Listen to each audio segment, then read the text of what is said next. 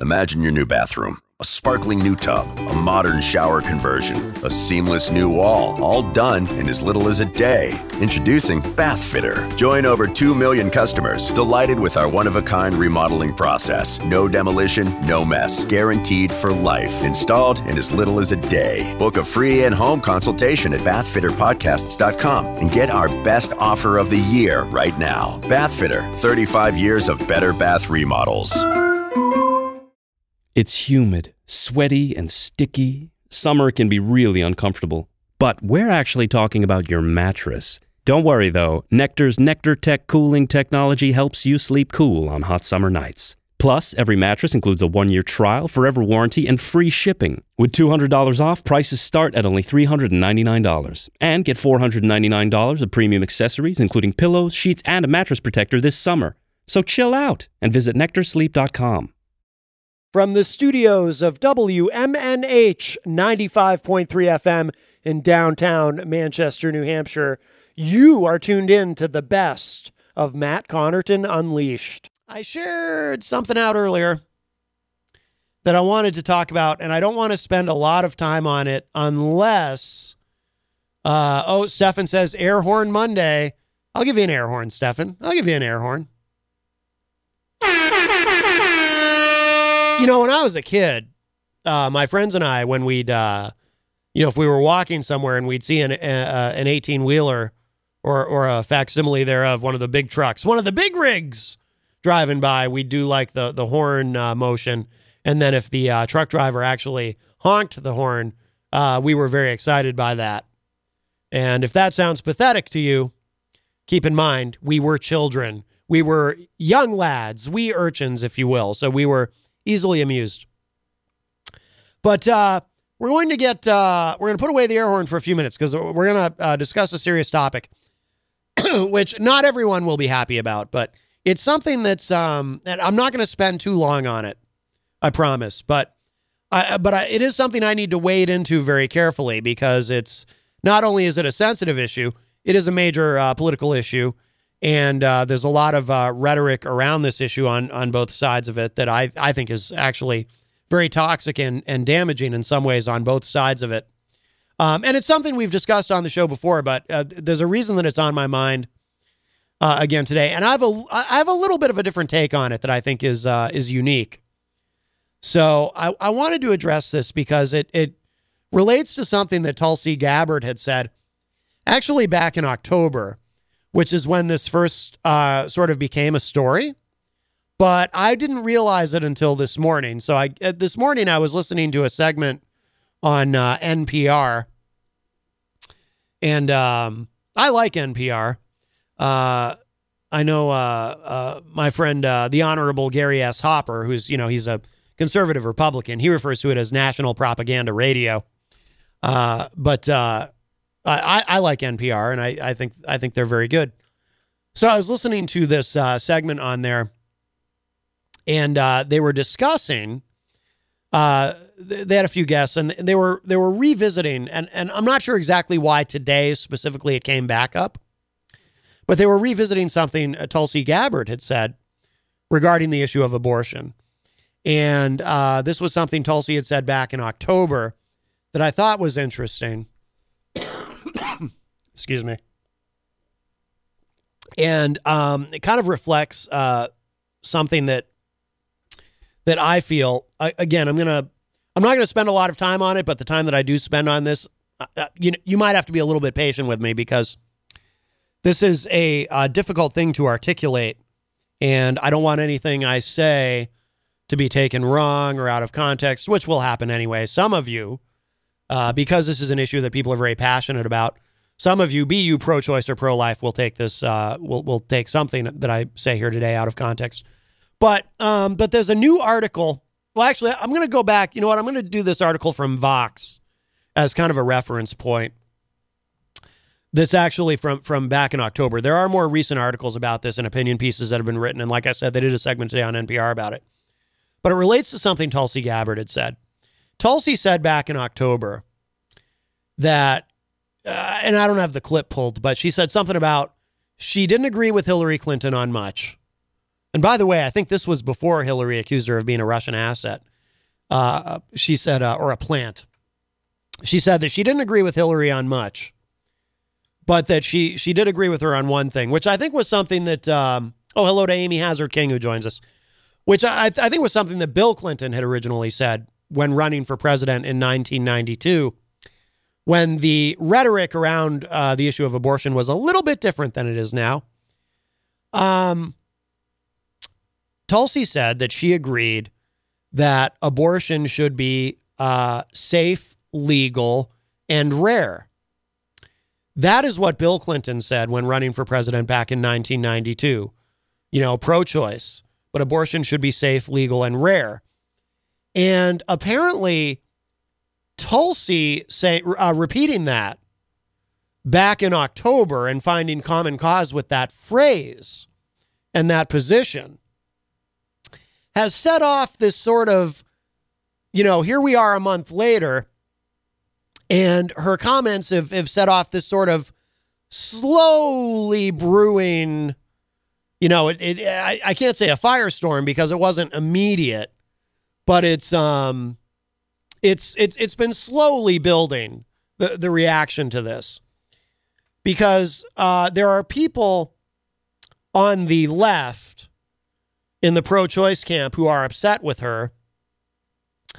And this may explain, too, why some people on the right are sympathetic to Tulsi. If there's one Democrat that some people on the right actually seem to like, it's Tulsi. And I thought, excuse me, I thought initially, I should mute myself when I cough, I apologize. I thought initially it had more to do with, the wing of the Republican Party that is sort of war weary, and maybe, they love Trump, but they don't love him quite so much that they're not at least willing to consider an alternative, even though said alternative has no chance of winning the nomination of her party or being president. Maybe they're war weary enough that they're interested in her anti-war message and whatnot. But now I'm wondering, because what she had said totally got past me when she said it. Now, you might not think, depending on what your perspective is, you might not think that the phrase, or to use the phrase in the statement that abortion should be, or we should do everything we can to make abortion safe, legal, and rare. You might not think that there was anything controversial in that, right? Because if you're pro-choice, you want it to be safe, right? And I know if you're pro-life, you say, well, what's safe about it? You're killing a fetus. I know, but just bear with me here. Okay. So if you're pro-choice, you want it to be safe and you want it to be legal because you want to protect a woman's right to choose and reproductive rights and so forth. But the rare part is troubling for some people. Now, it is not troubling for me. I like the phrase safe, legal, and rare because I think that's exactly what we should be aiming for. And, but apparently there are a lot of people on the left who don't like the phrase safe, legal, and rare because they feel that the use of the word rare attaches an undeserved stigma to abortion. Now, before I go any further with this, and I tell you what I think and why I like the phrase safe, legal, and rare, let me just, clarify for everybody. I'm coming at this from the point of view of being pro-choice. I consider myself to be pro-choice.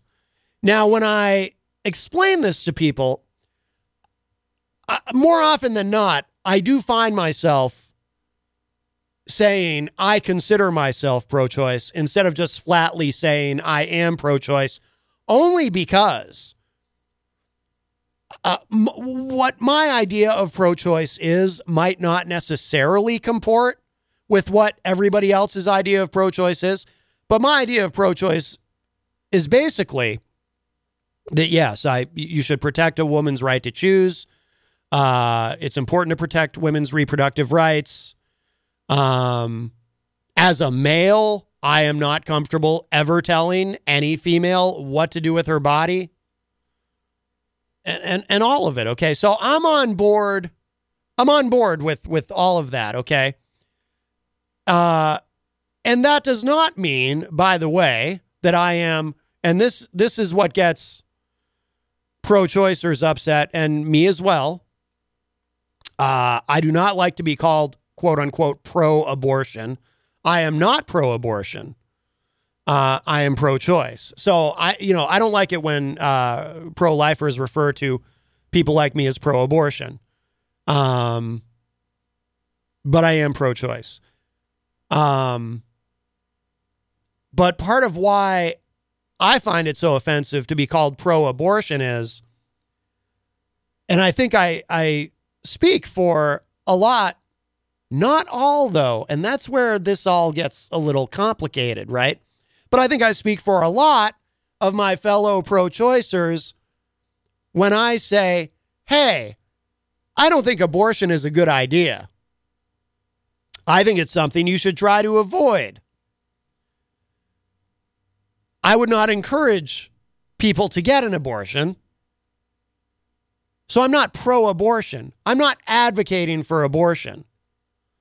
I'm not standing outside of Planned Parenthood with a megaphone saying, hey, stop on in and get your abortion. Come on in. I'm not doing that. I'm not pro-abortion. But I am pro-choice. Because what a woman chooses to do is none of my business. I might personally think it's a bad idea if you can help it. But especially, look, I don't know you if you choose to do that. I don't know you. I don't know your situation. I don't know your circumstances. I don't know what's going on with you health-wise. I don't know what's going on in your personal life, et cetera, et cetera, et cetera. And I don't have any lady parts. So that is the ultimate disqualifier as far as I'm concerned. So, the joke I made the one day on the show about, finding out I do have fallopian tubes notwithstanding, that was a joke. Okay, so, but that doesn't mean, I'm enthusiastic about abortion. I believe that abortion should be safe, legal, and rare. So I have zero issue with what Tulsi Gabbard said. Now, I have to address my fellow pro-choicers. And this has been on my mind and getting into this on the show, actually for a very long time. But I just hadn't quite found the right moment, I thought, to say what I have to say. Because I'm going to upset some people who are on my side of the issue. I've got, for my fellow pro-choice peeps here, I've got some constructive criticism for you. But it's what I'm going to say. I say it with love. I say it with solidarity because I'm with you. I am pro-choice, okay? And some of my fellow pro-choicers hopefully will consider what I'm going to say to you today. Many of you won't. Some of my pro-choice listeners will probably be infuriated with me and shut the show off and never listen to me again. But, let's have a little bit of an honest dialogue here. The rare in the safe, legal, and rare is not about stigmatizing anyone who chooses to have an abortion or is considering having an abortion. That's not what the rare is about. But just as my friends on the pro-life side take everything to the furthest possible extreme, to the point where they don't even want people to have access to the morning after pill, because they go around talking about how the morning after pill causes an abortion, which it doesn't.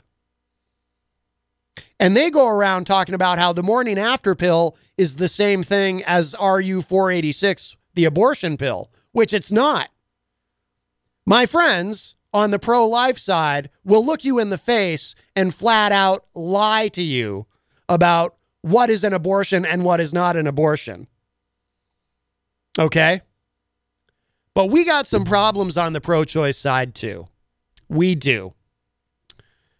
The rare and safe, legal, and rare is not about stigmatizing anybody. It's not about making anybody feel bad about their choices. Hello to Dr. Jeff Cassell in the Facebook live chat. It's not about any of that. The rare in the safe, legal, and safe, legal, and rare is the idea that while, yes, we need to keep it safe for a woman having an abortion and we need to keep it legal, we need to protect your right to an abortion, but we should also make it the just because deal.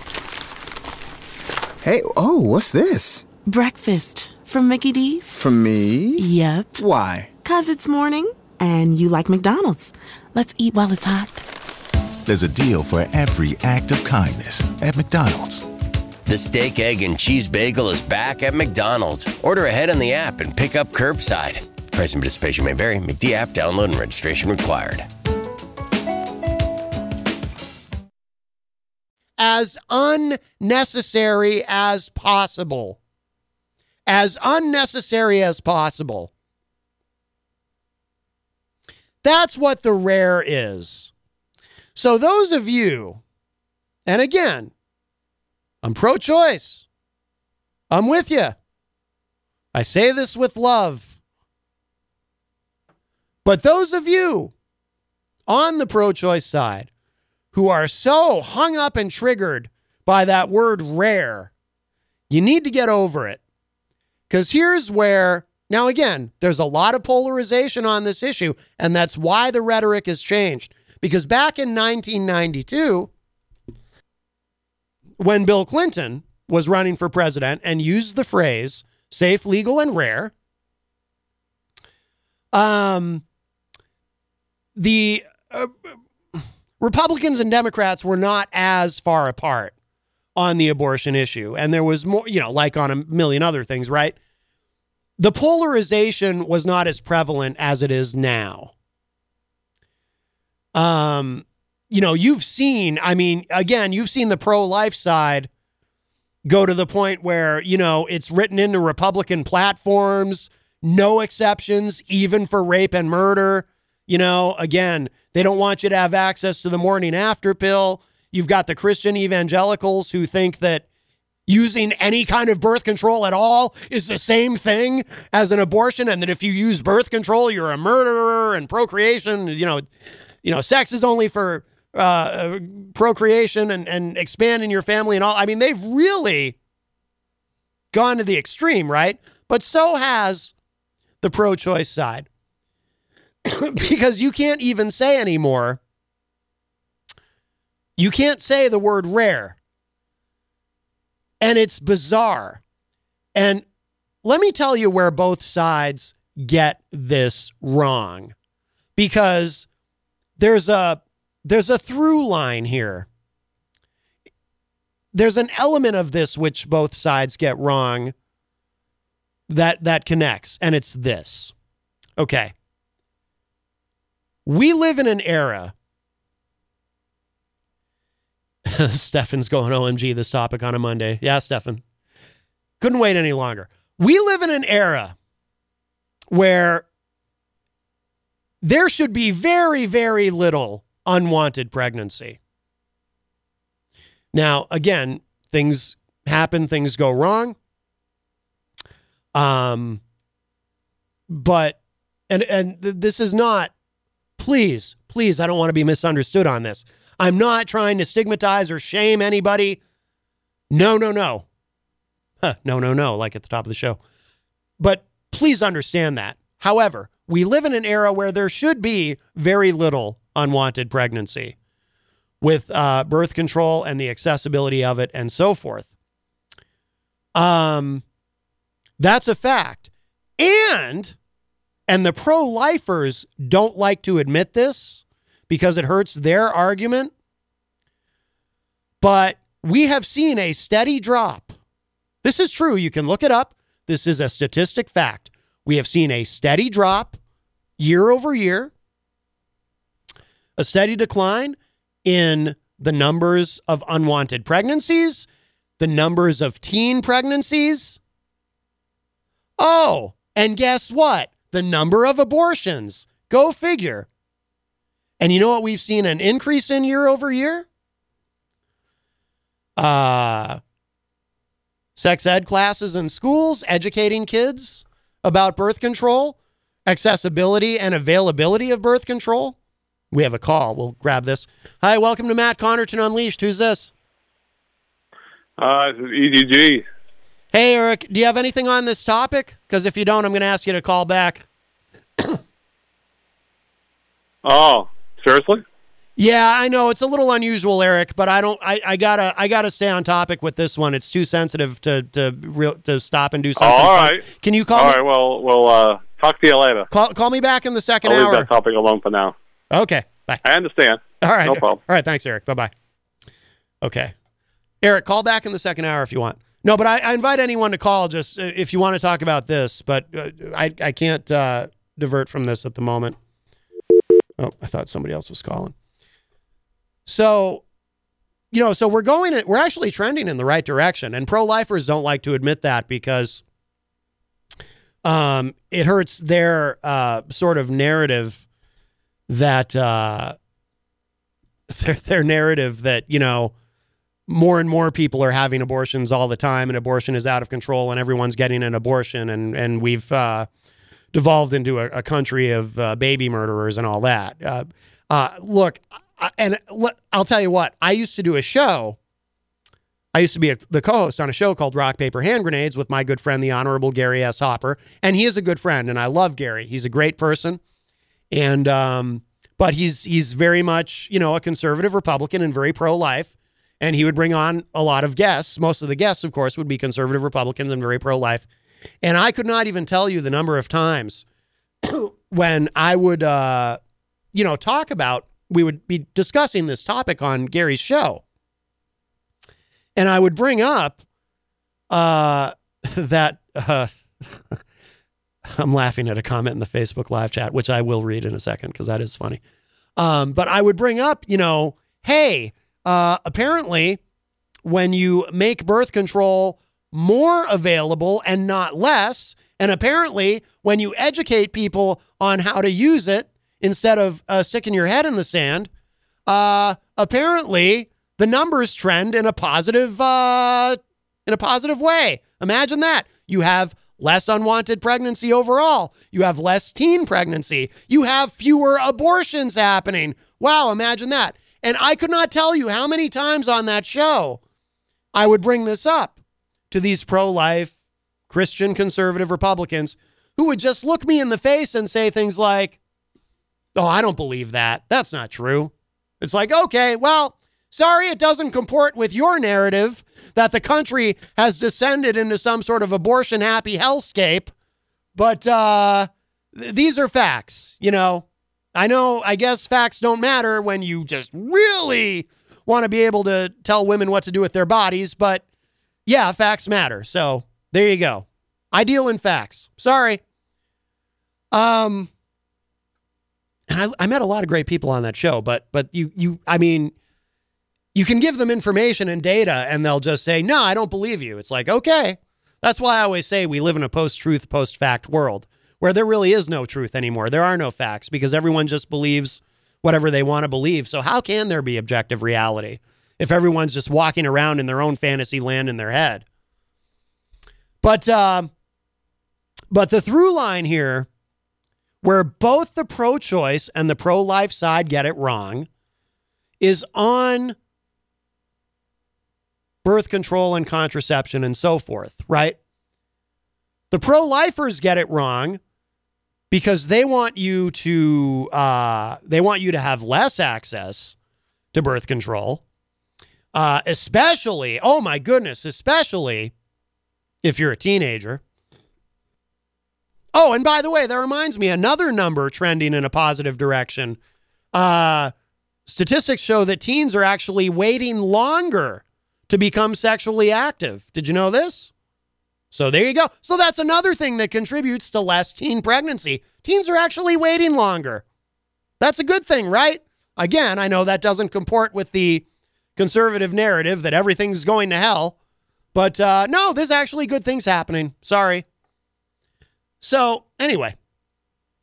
On the topic of birth control. So conservatives get it wrong in that they think the answer is less access to birth control, less education, stick your head in the sand, make your children stick their heads in the sand, and just hope that they don't become sexually active and make a mistake. And that's the way to deal with it. That's the way to deal with it, right? That's what they think. And some of them, that literally is what they think. I'll tell you another thing that happened when I was Gary's co-host. We had a Republican on. Some of you might know her, Janine Nodder. I think she's a former state rep, very pro-life. And I think that was the last time I saw Janine was on Gary's show. So I don't know her. I just know her from Gary's show. We're acquaintances. She probably doesn't even remember me. And she seemed like a very nice person. Let me say that. Janine seems like a very nice person, but Janine Nodder sat on that show. I can find the video of it if anyone doesn't believe me, because I have all the video. They're all on YouTube. Janine Nodder sat on that show and said, swear to God, even some of you pro-lifers will get a chuckle at this. She actually said, you know how you stop teenagers from having sex? You stop talking about it. The only reason teens have sex and have these unwanted pregnancies is because we talk to them about sex. Take the sex ed out of the schools and they won't do it. Out of sight, out of mind. Now, when she said that, out of sight, out of mind, just don't bring it up and they won't be thinking about sex. I turned to her and I said to her, and she had a good sense of humor about it, to her credit. I said to her, I just have to ask, what planet are you from? Or what parallel universe do you exist in? And how are you able to travel between that one and here? And she laughed.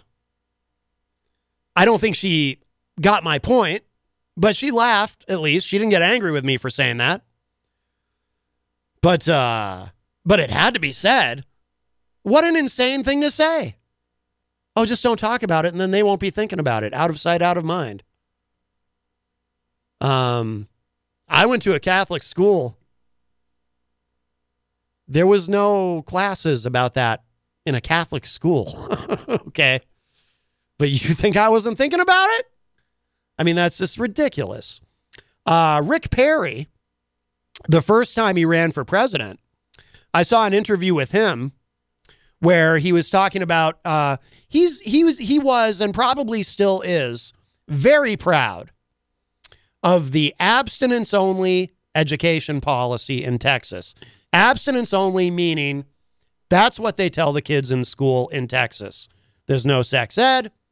There's no talk about birth control. There's no talk about reproduction. None of it. It is abstinence only. And he's very proud of, that's part of his legacy as governor of Texas. And an interviewer, I don't remember who was interviewing him, but an interviewer asked him, Governor Perry, you claim that this works, and yet, while your home state of Texas has the strictest abstinence-only education policy in the country, your home state of Texas also has the highest rate of teen pregnancy in the country. To which Rick Perry replied, all I know is abstinence works. That was his defense of that.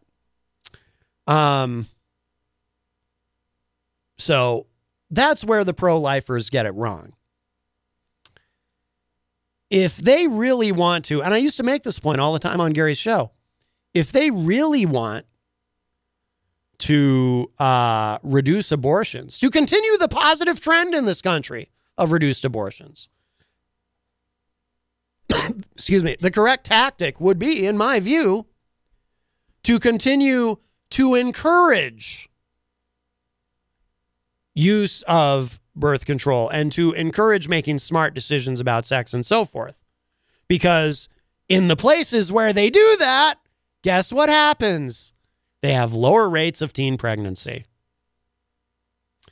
The pro-lifers, they're never going to do that because they think the second that you open that door, it's the exact same thing as encouraging them all to have sex.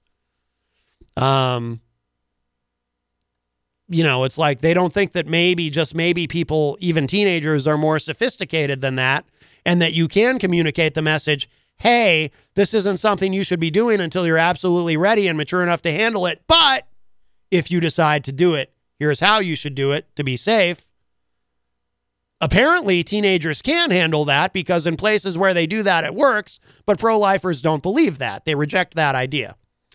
So that's the end of the, that's where the pro-lifers get the whole birth control thing wrong. But again, the pro-choicers get it all wrong too. And one more time, just this quick disclaimer, I consider myself pro-choice. Many of you listening who are pro-choice. It's humid, sweaty, and sticky. Summer can be really uncomfortable. But we're actually talking about your mattress. Don't worry though, Nectar's Nectar Tech cooling technology helps you sleep cool on hot summer nights. Plus, every mattress includes a 1-year trial, forever warranty, and free shipping. With $200 off, prices start at only $399. And get $499 of premium accessories, including pillows, sheets, and a mattress protector this summer. So chill out and visit nectarsleep.com.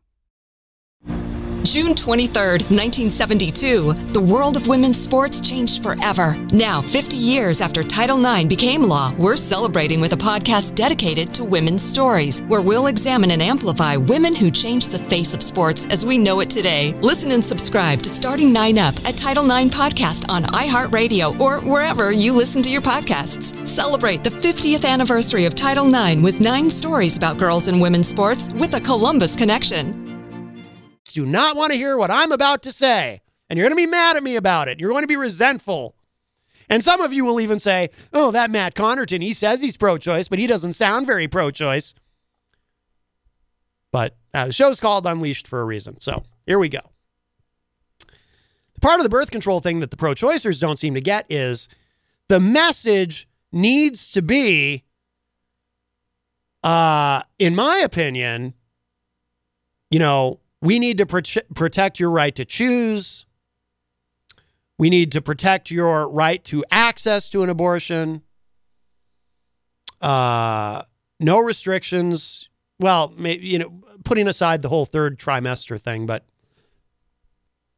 I just mean no restrictions as in, we're not going to, because pro-lifers want you to do things like, if you are going to get an abortion, worst case scenario, if you are going to have one, they want you to watch a video first about the joy of childbirth or something. They have all kinds of weird ideas about what you have to do before you, to make the entire process even that much more devastating for you.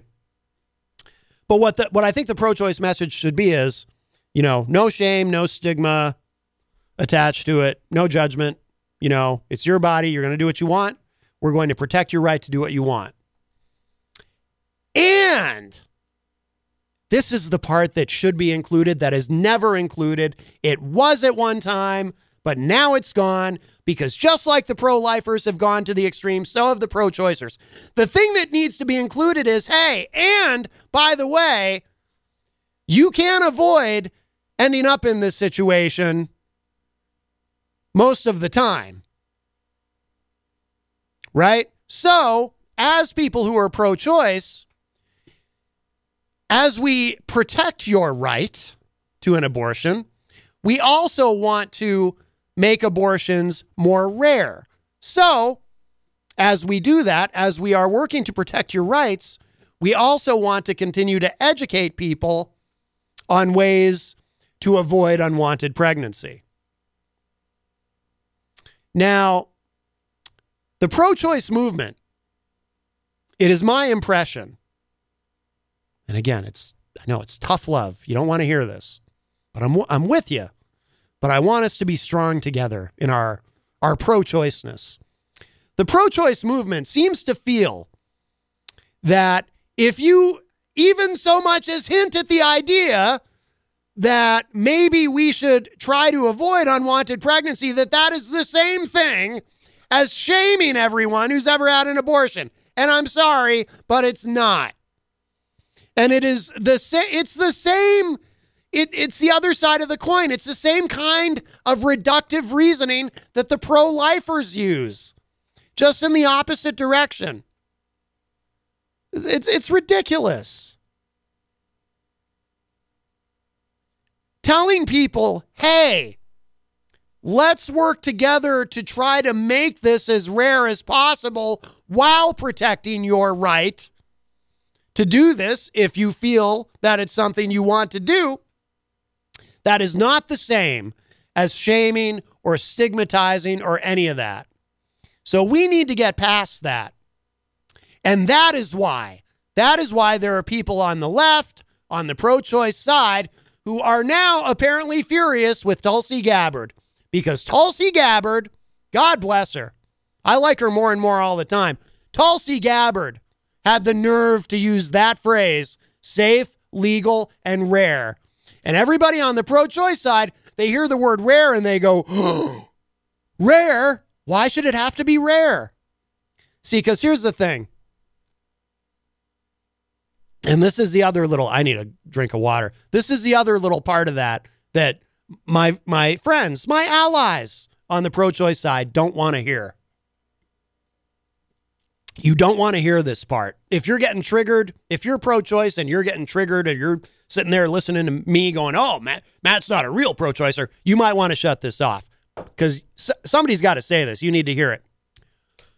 When the pro-lifers say that so many people who are pro-choice, they seem to be almost callous about abortion, as though they think that it's something to be encouraged and celebrated. You know what, guys? They kind of have a point. They kind of have a point because some of you do come off that way. That's a tough thing to hear. I don't like saying it because I share your position. But some of you do come off that way. Some of you do come off like, and you know what? And the only reason you come off that way is because if someone like Tulsi Gabbard says, hey, we should make abortion safe, legal, and rare, you get so triggered over the word rare, it's like people on the pro-life side look at you and they're like, hey, what's wrong with making it rare? Why is that so bad? What could possibly be wrong with making it rare? Don't you get it? When they call us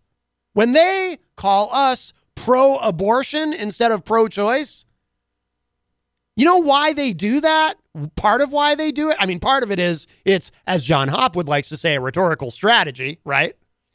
But you know why else they do it?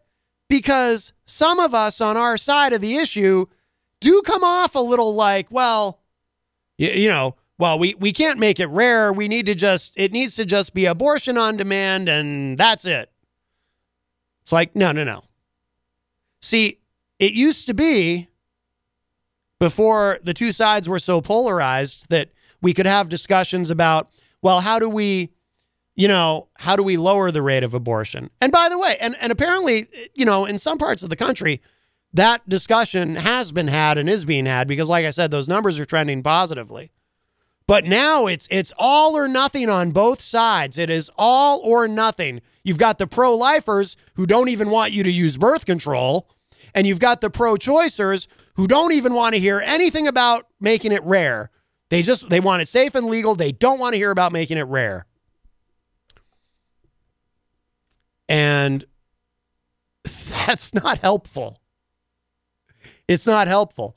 Now, I know why this happens. And it's why it happens with so many political issues.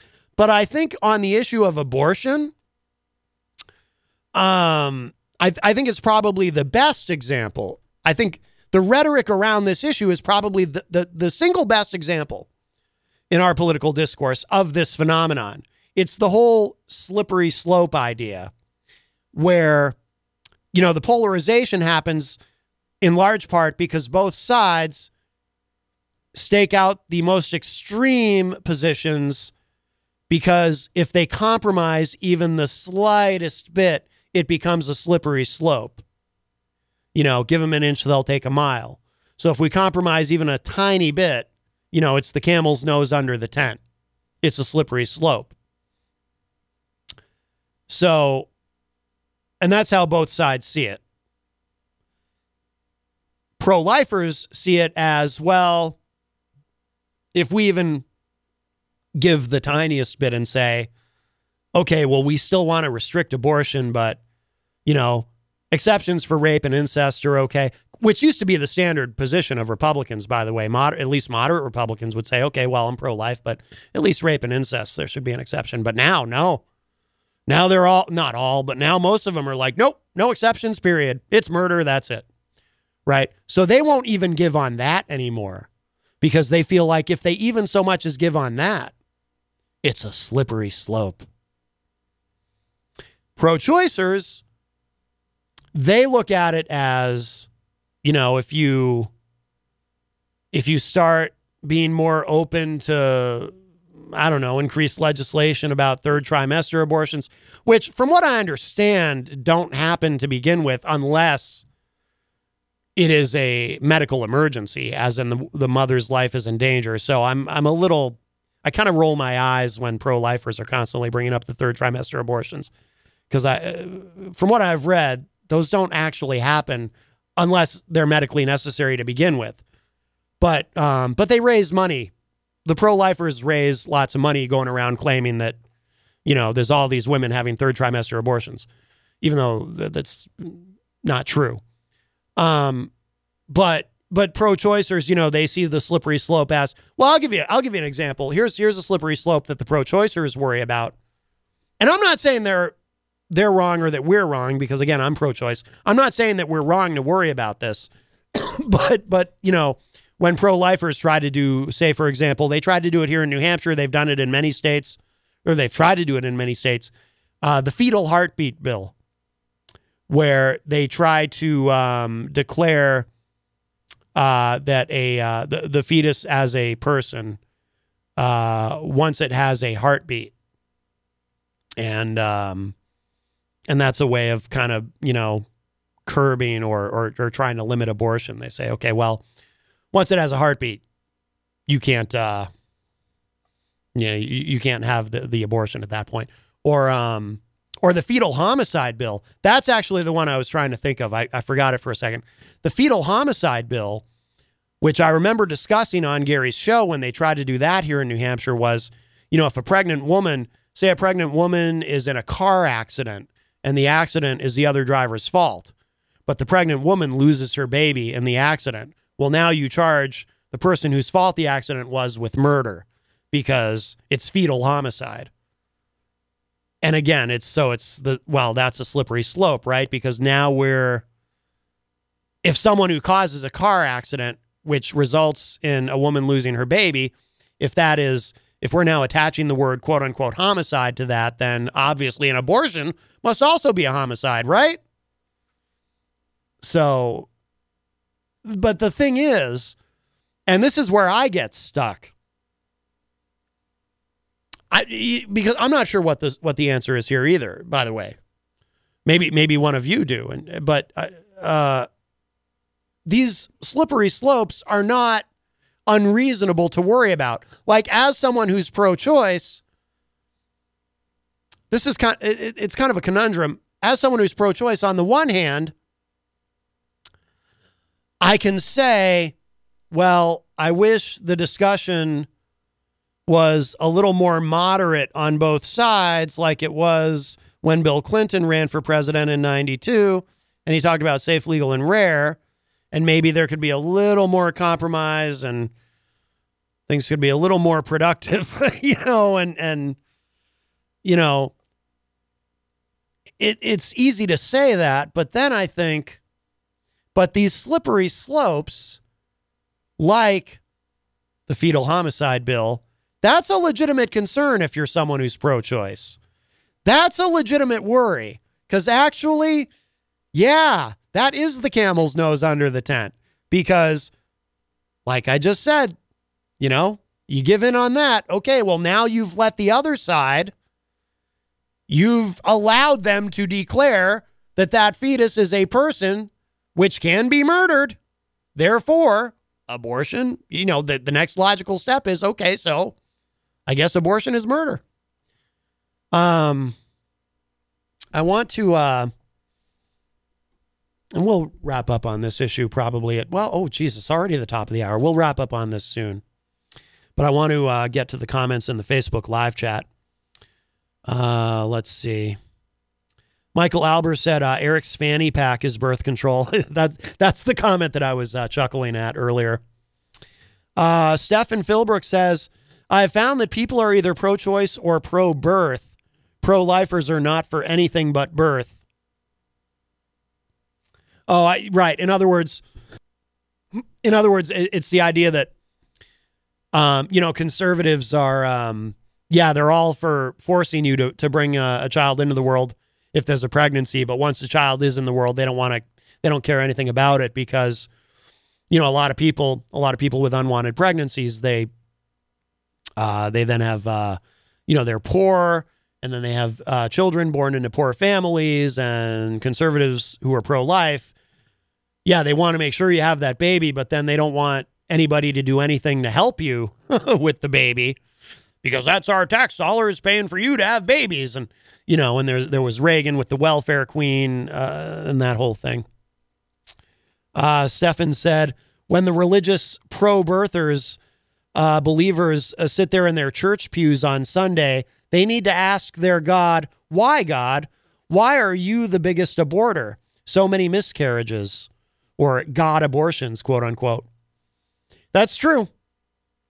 And that's part of the problem too. Some of these laws that the pro-lifers want to enact have the potential. We've seen this happen in other countries where women get into very serious trouble for having a miscarriage through no fault of their own.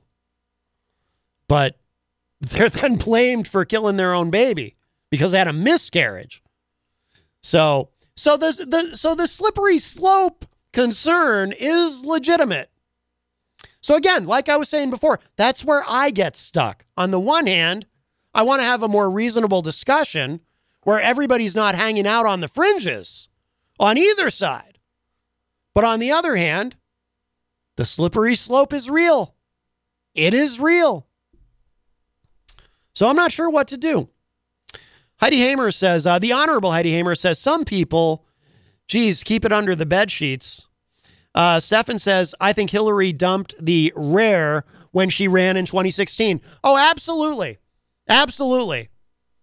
I don't know who, since back in 92, I don't know who on the left has said that. Because you can't say that now. Because because then, people on the pro-choice side, they take it wrong. Oh, rare. You can't say rare. And obviously, again, the backlash against Tulsi is an example of that. Stefan says, I'm pro-choice and think abortion is rare, and stats show that it is becoming more rare. Exactly. As I was saying earlier, Stefan. Yeah, absolutely. So clearly we're doing something right when you increase education and when you increase access to birth control. Unwanted pregnancies decline, abortions decline. It's that simple. Archie Frangudis joins us in the Facebook live chat. Stefan says, a teratoma can have a rudimentary heartbeat. Why would a lifer think if the tumor is removed, can I introduce you to my sibling teratoma? Let's see. Stefan says, slippery slope becomes a hill once the issue starts sliding. Well, that's the problem. Now, before we wrap up on this, I'm going to take one more gulp of water here. And at the top of the hour, I'll play something and we'll kind of reset. We'll have some fun in the second hour. Maybe Easy G will call back. But this is the story I wanted to kind of reference here. This was from Vox.com. And again, this was back in October. How the abortion debate moved away from safe, legal, and rare. Democratic politicians used to say abortions should be rare. Here's how that changed. Now, this is just a short, actually, it's a longer article than I thought. we won't go through the whole thing, but this is what kind of got my neurons firing on this. So, because this will refresh us on what Tulsi actually said. So Representative Tulsi Gabbard said at the Democratic presidential debate, quote, again, this was back in last month, about a month ago. I agree with Hillary Clinton on one thing. Abortion should be safe, legal, and rare. Clinton used that language in her 2008 presidential campaign. I didn't realize she had used it even then. Bill Clinton, meanwhile, had introduced it into Democratic politics in 92. The language was likely meant to appeal to people who supported the right to an abortion in principle, but still felt morally conflicted about the procedure, which I would fall into that. A large group, according to some polling. But many abortion rights advocates argued that calling for the procedure to be rare placed stigma on people who seek it. By the way, okay, before I read more of this, I don't want to belabor the point, but again, let's just think about it. If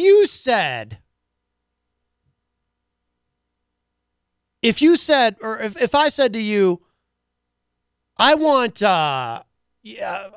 chemotherapy to have to be rare, would you then think that I was putting some sort of stigma on cancer patients who get chemotherapy treatments?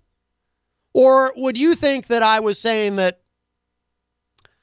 I wanted to make cancer rare? I want cancer to be rare. Therefore, the need for chemotherapy to be rare. Like, if I said that to you, you wouldn't think, oh, Matt's stigmatizing cancer patients who get chemotherapy patients. Would you? Right? That would be bizarre. So why is it with this that puts a stigma on it? Saying make it rare.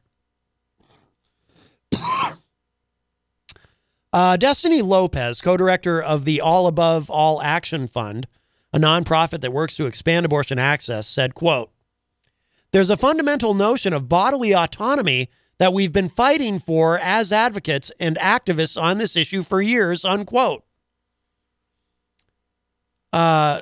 She said that saying abortion should be rare, quote, "completely negates all the work that we've done to really make this about the ability to decide what's best for your body, for your family, for your community," unquote. How? See, that's the mentality.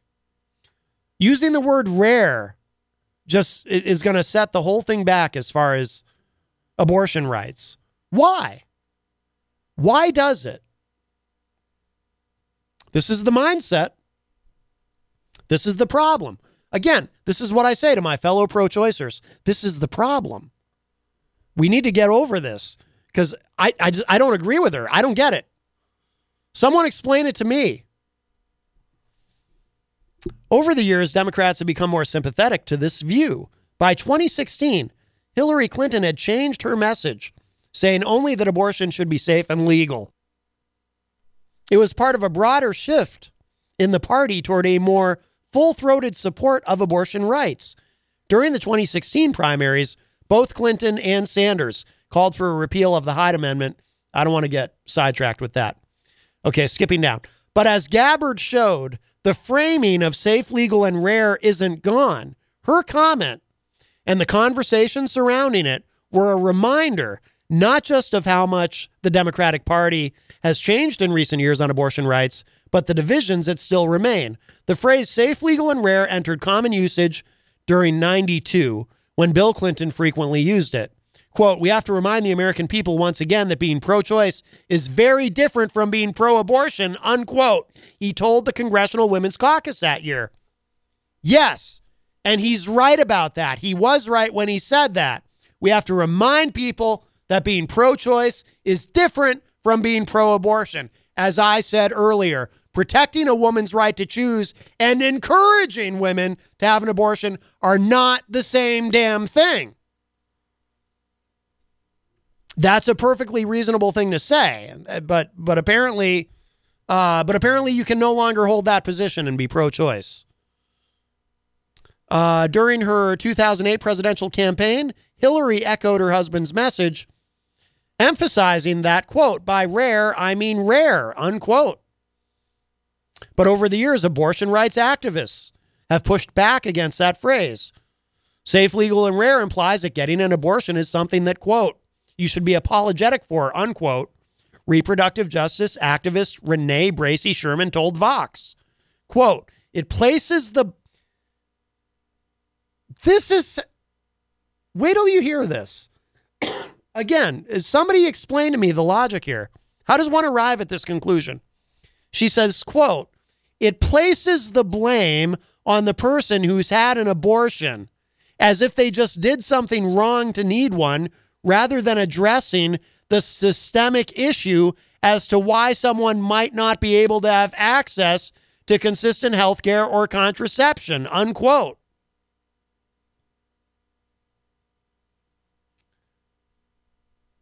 I want to read that again because I see more than one issue with that statement that I want to point out.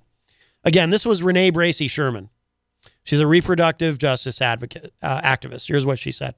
Again, this is her problem with the word rare. Quote, it places the blame on the person who's had an abortion as if they just did something wrong to need one, rather than addressing the systemic issue as to why someone might not be able to have access to consistent health care or contraception, unquote.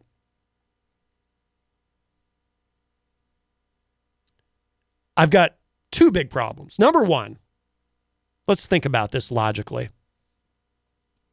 Again, let's use other examples. If I said to you, I want to make homelessness rare, because homelessness is a problem in the city and in probably every city in America to varying degrees, right? Homelessness is a problem. If I say to you, I want to make homelessness rare, are you going to say to me, Matt, that's offensive? By you saying you want to make homelessness rare, you're stigmatizing homeless people and you're blaming them for their own homelessness.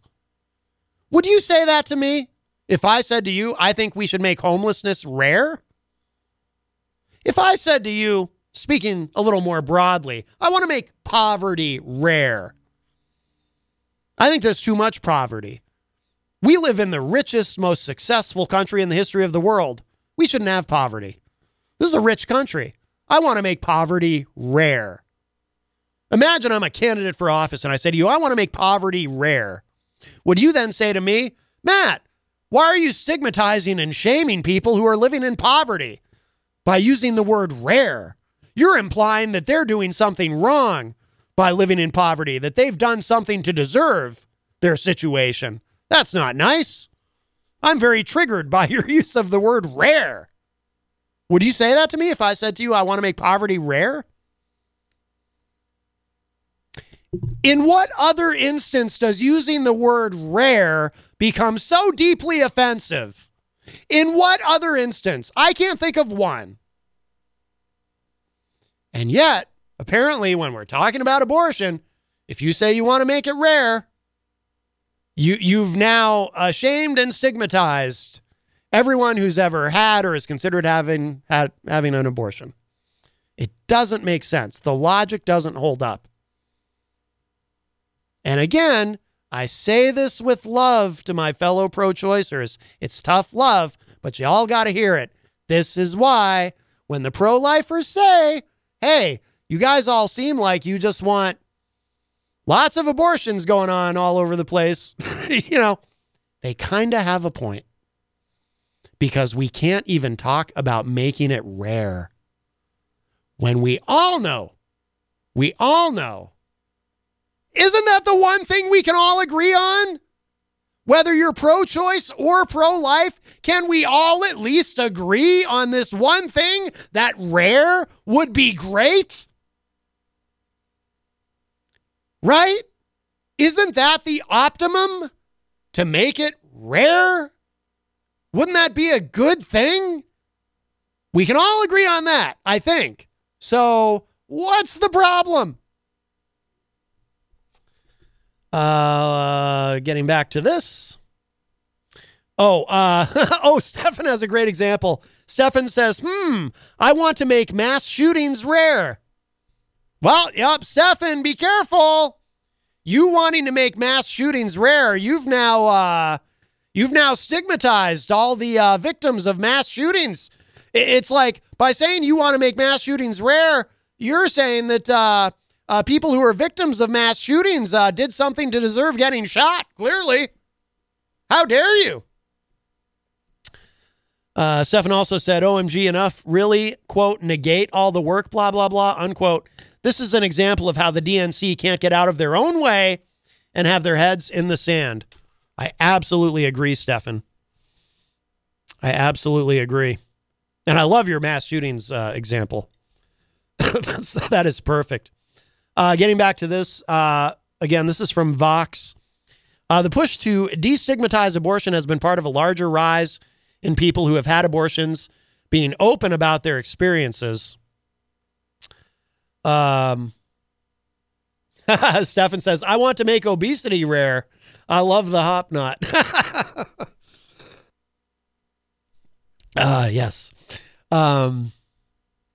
Lopez also told Vox, quote, prior to 2016, we did not have a lot of people publicly saying the word abortion or talking about their firsthand experiences, but there has just been this seismic shift in the last few years where we've seen more public conversations about the realities of abortion access in this country, unquote. Wait a second. Now, so this same individual who a minute ago was talking about, who's like, oh, you can't use the word rare. We have to be very careful how we talk about this. Don't use that. The just because deal. Hey, oh, what's this? Breakfast from Mickey D's. From me? Yep. Why? 'Cause it's morning and you like McDonald's. Let's eat while it's hot. There's a deal for every act of kindness at McDonald's. The steak, egg, and cheese bagel is back at McDonald's. Order ahead on the app and pick up curbside. Price and participation may vary. McD app download and registration required. Mary redeemed a $50,000 cash prize playing Chumba Casino online. I was only playing for fun, so winning was a dream come true. Chumba Casino is America's favorite free online social casino. You too could have the chance to win life-changing cash prizes. Absolutely anybody could be like Mary. Be like Mary. Log on to ChumbaCasino.com and play for free now. No purchase necessary. Void where prohibited by law. 18 plus terms and conditions apply. See website for details. The voice in the preceding commercial was not the actual voice of the winner. Word. Then she's talking about how great it is that we can now have these open public discussions about abortions much more so than we could before. This is the kind of thing you run into with the PC crowd, right? The social justice warriors and whatnot. They all want everyone to, be able to express themselves however they want to, as long as they approve of how you do it. And if they don't approve of how you do it, even though they want you, in theory, to be able to do it, then they get upset with you. It's that same kind of thinking, right?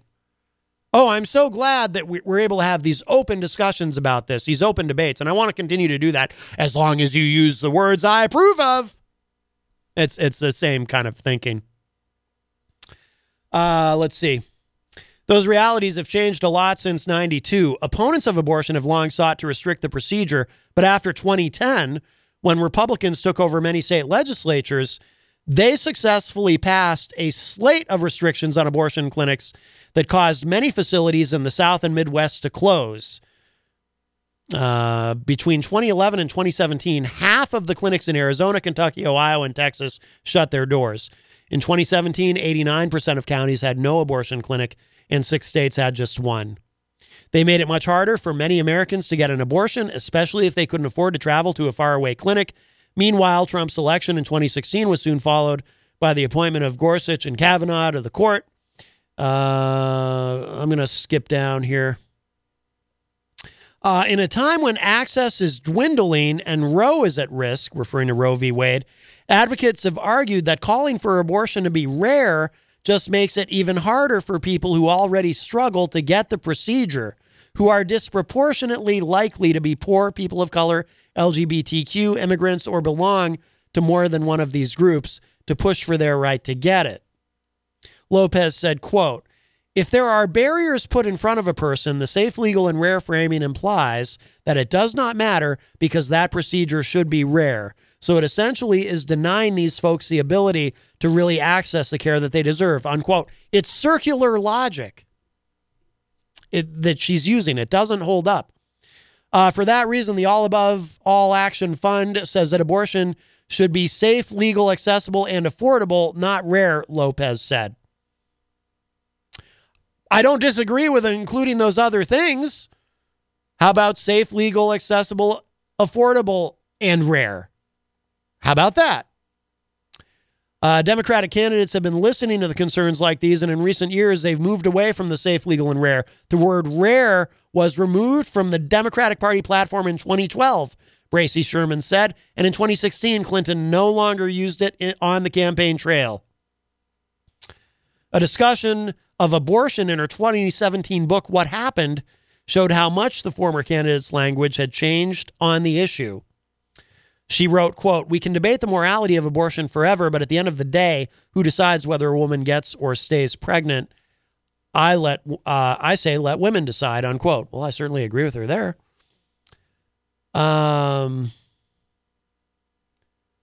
Let's see. I'm skipping down again. Okay. But safe, legal, and rare isn't completely gone. Tulsi Gabbard, who once identified as pro-life but now says she supports abortion rights, used the phrase at the fourth presidential debate on Tuesday when she was again, remember, this was back in October, when asked how she would stop states from restricting abortion access. Gabbard went on to say this, quote, "We see how the consequences of laws that you're referring to can often lead to a dangerous place. I do, however, think that there should be some restrictions in place. I support codifying Roe v. Wade while making sure that during the third trimester, abortion is not an option unless the life or severe health consequences of a woman are at risk," unquote. Nothing unreasonable there, except I would have left out the part about the third trimester, only because, like I said, those abortions are incredibly rare to begin with. But anyway, many abortion rights activists criticized her response, but one, former Planned Parenthood President Leanna Wen, praised her, arguing that, quote, "We should reduce the need for abortions by investing in prevention," unquote. Right. Again, that is Leanna Wen, Dr. Leanna Wen. She is a former president of Planned Parenthood. And she said, quote, I want to read it again. It's simple. It's a simple common sense concept. We should reduce the need for abortions by investing in prevention. Yes, it's that simple. And when you invest more in prevention, what happens when you prevent something? You make it rare.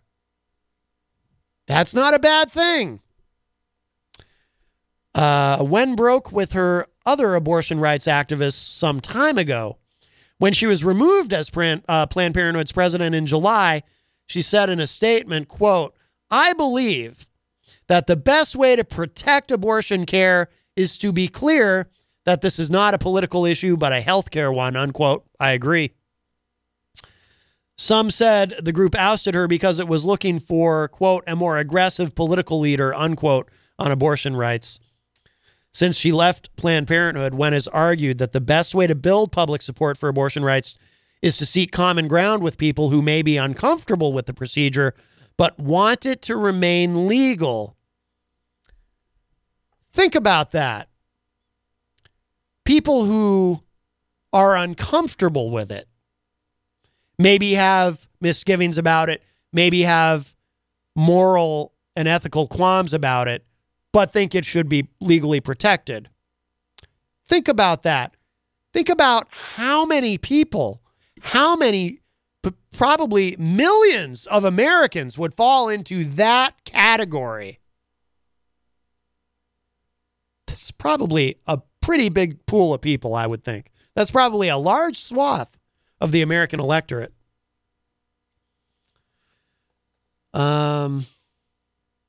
She said, quote, "We need to stop treating those whose views differ from our own with scorn and suspicion and instead work together to safeguard our health, our rights, and our future," unquote. I'm skipping down again. She isn't the only abortion rights supporter to use Safe, Legal, and Rare in recent months. In an interview with NPR's Sarah McCammon earlier this year, Pamela Moraldo, a former president of Planned Parenthood who resigned in 1995, said she wanted Planned Parenthood to return to that framing. She said, quote, "I think that people that are pro-choice are afraid of stigmatizing abortion when they say it should be rare, but that's not where I'm coming from. I'm coming from a place that too many trips to the doctors, medical procedures, surgical procedures could be and should be prevented," unquote. In general, those who argue on behalf of prevention say that better access to contraception would naturally lead to abortion becoming more rare. Indeed, the abortion rate, this is an important fact, the abortion rate is at an all-time low in recent years, and experts say better access to long-acting reversible contraceptives like IUDs is likely the reason why.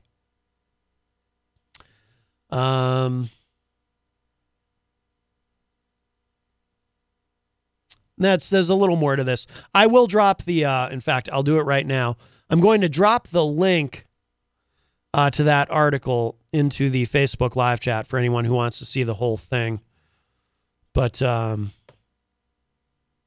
think that's pretty great. But I like the article because, again, this is something that I've wanted to talk about for a while, and hearing that segment on NPR this morning really kind of, like I said, it got the neurons firing in my brain. So some tough love from one pro-choicer to my pro-choice brethren. Nothing wrong with rare. It's like I said, isn't that the one thing that we can all definitely agree on? I would think, I would hope. From the studios of WMNH 95.3 FM in downtown Manchester, New Hampshire, you are tuned in to the best of Matt Connarton Unleashed. Come on down to the Hop Knot at 1000 Elm Street, Manchester's premier craft beer and gourmet pretzel bar. Tell us more, Trudy. We make our dough fresh every day. We make a variety of styles of pretzels and serve craft beer, cocktails, and a few bottles of wine. We do the traditional pretzel, and we have multiple flavors for that. We also do stuffed pretzels, pretzel sandwiches, free dessert pretzels, and pretzel knots. The Hop Knot in the Brady Sullivan Plaza at 1000 Elm Street. I'm not alone. Sitting at the news desk is Christian Lacoste. How are you, sir? Hey. I'm pretty good. Got your theme music going there. Your new theme music. What's my new theme music? Hold on. Did you forget already? Just 'cause you haven't been here in a while. No, it's been a ride. Yeah, it's a little busy. Little George Michael for you there, father figure. Remember? Yep. You told me how much you love this song and you like this one so much better than the other one we were using for you. Oh, yeah, because now that one's outdated. Right. It's outdated. But this song is timeless. Oh, yeah, for sure. Timeless.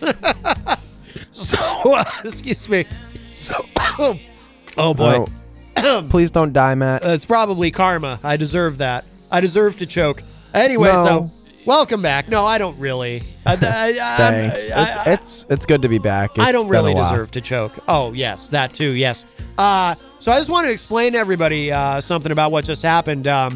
Because all of a sudden, the Facebook live chat was interrupted. The Facebook live feed was interrupted while we had Mr. Vermin Supreme on. If you were paying attention to the Facebook live chat, you might have noticed something very strange was suddenly posted in the Facebook live chat under Matt Connarton Unleashed that I did not post, and neither did anyone else associated with the show. So it appeared that the page had been hacked, which was why I terminated the Facebook live feed and did a couple of security things before I restarted the Facebook live feed. So that's why I apologize for the sudden interruption to the Facebook feed during our conversation with Vermin Supreme. But that's why I had to do that, because clearly the page had been hacked. That happens occasionally with the Facebook, so had to take care of that. Stefan Philbrook really wants the here you go. He really wants the George Michaels? He really wants the George Michael, yes. George Michael. Yes. So anyway, that's what happened there, and that's why I know toward the end of our discussion with Vermin, I may have sounded a little bit distracted. That's why. Now, if you were watching the show on Facebook and you missed, then obviously if that is how you were enjoying the show, you missed part of our conversation with Vermin.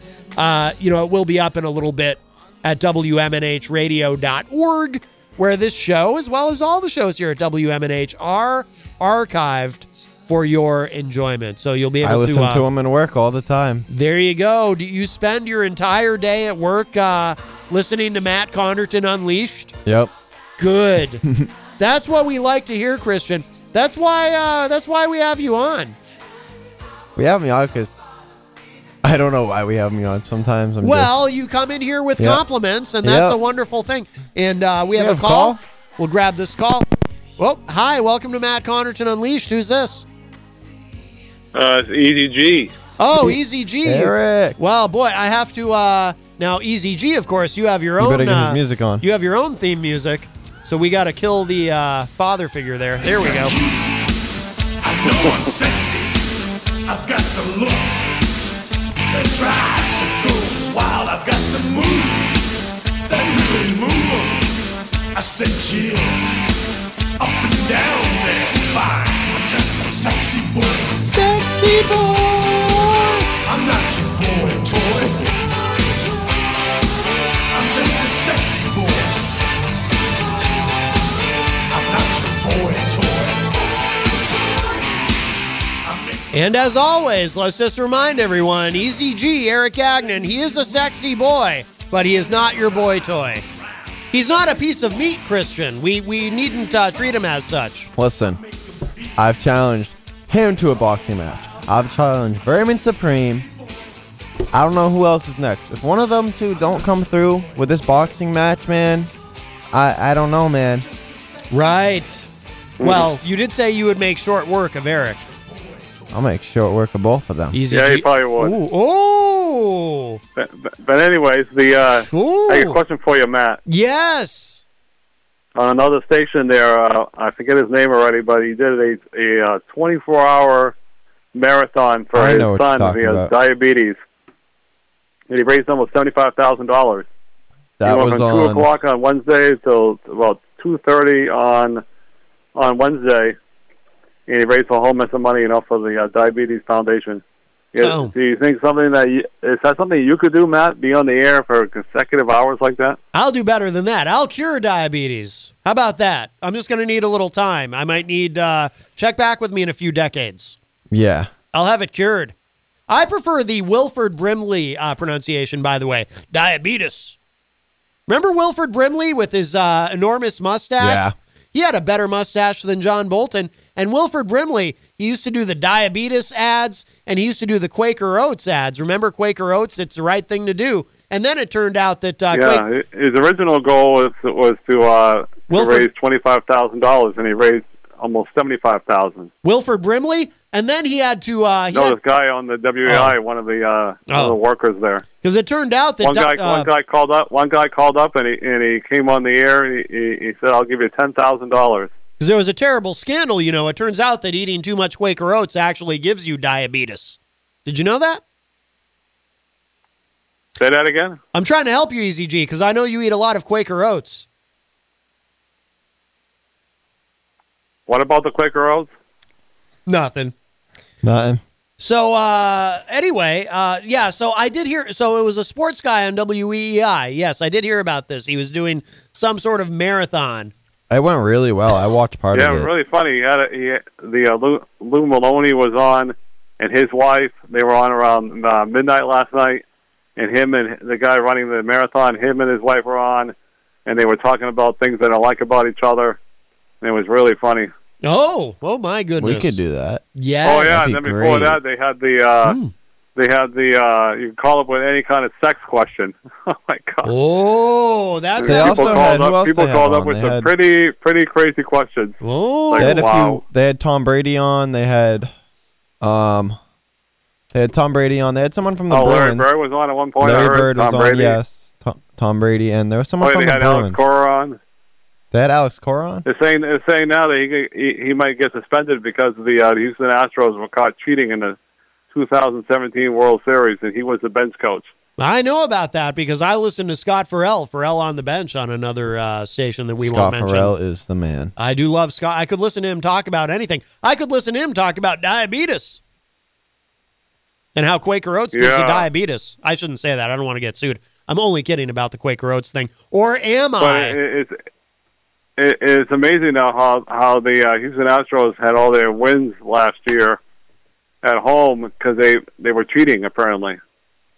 But no, that was a So it's 2017. always easy to win when you cheat. It's always like they say in wrestling, right?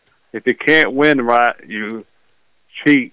to win. Bobby the Brain Heenan used to say, "Win if you can, cheat if you must." No, I'm sorry. Win if you can, lose if you must, but always cheat and never get caught. Exactly. Right. Always cheat, but don't get Like caught.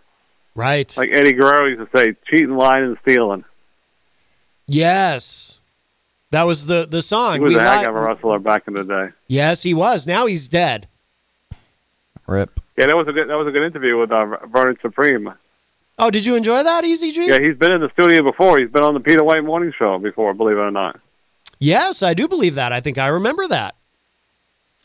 Have you ever? Will you be? Hey, I get credit for anybody that wants to throw their name in the hat, but it's too bad he won't be able to be on the ballot, I guess. Will you be voting for Vermin Supreme? Diabetes. Oh, probably Diabetes. not. No. Thank you, Wilford. Diabetes. But it's like Dana Patrick is throwing his name in the hat. He's like every day. You ever notice that, Matt? Like every day, it seems like somebody throws their name out of the hat.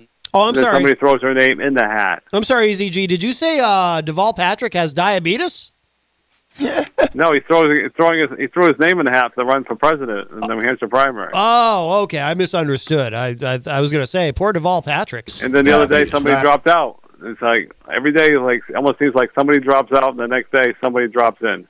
Right. I have a question. Isn't it too late? Diabetes. Thank you, Wilford. Diabetes. Oh, I'm sorry. Diabetes. Go ahead, Christian. Yes. Is there write-ins on the ballot I don't think there's any shot to win, do you? for the national elections? Is there a What do you write-in? think, Matt? Yeah. Oh yeah, you can write in anybody you want. Guys, let's write me in, please. I was All right? I was thinking about writing in Wilford Brimley. Diabetes. No, let's write in Christian Lacoste. If you guys, Matt. Well, maybe you and Wilford Brimley could run together. You could be his VP. no, I want to be the president. You're too young. You have to. The minimum age is 35. Diabetes. That's okay. I can hack some database and say I'm 35. You don't have diabetes, do you?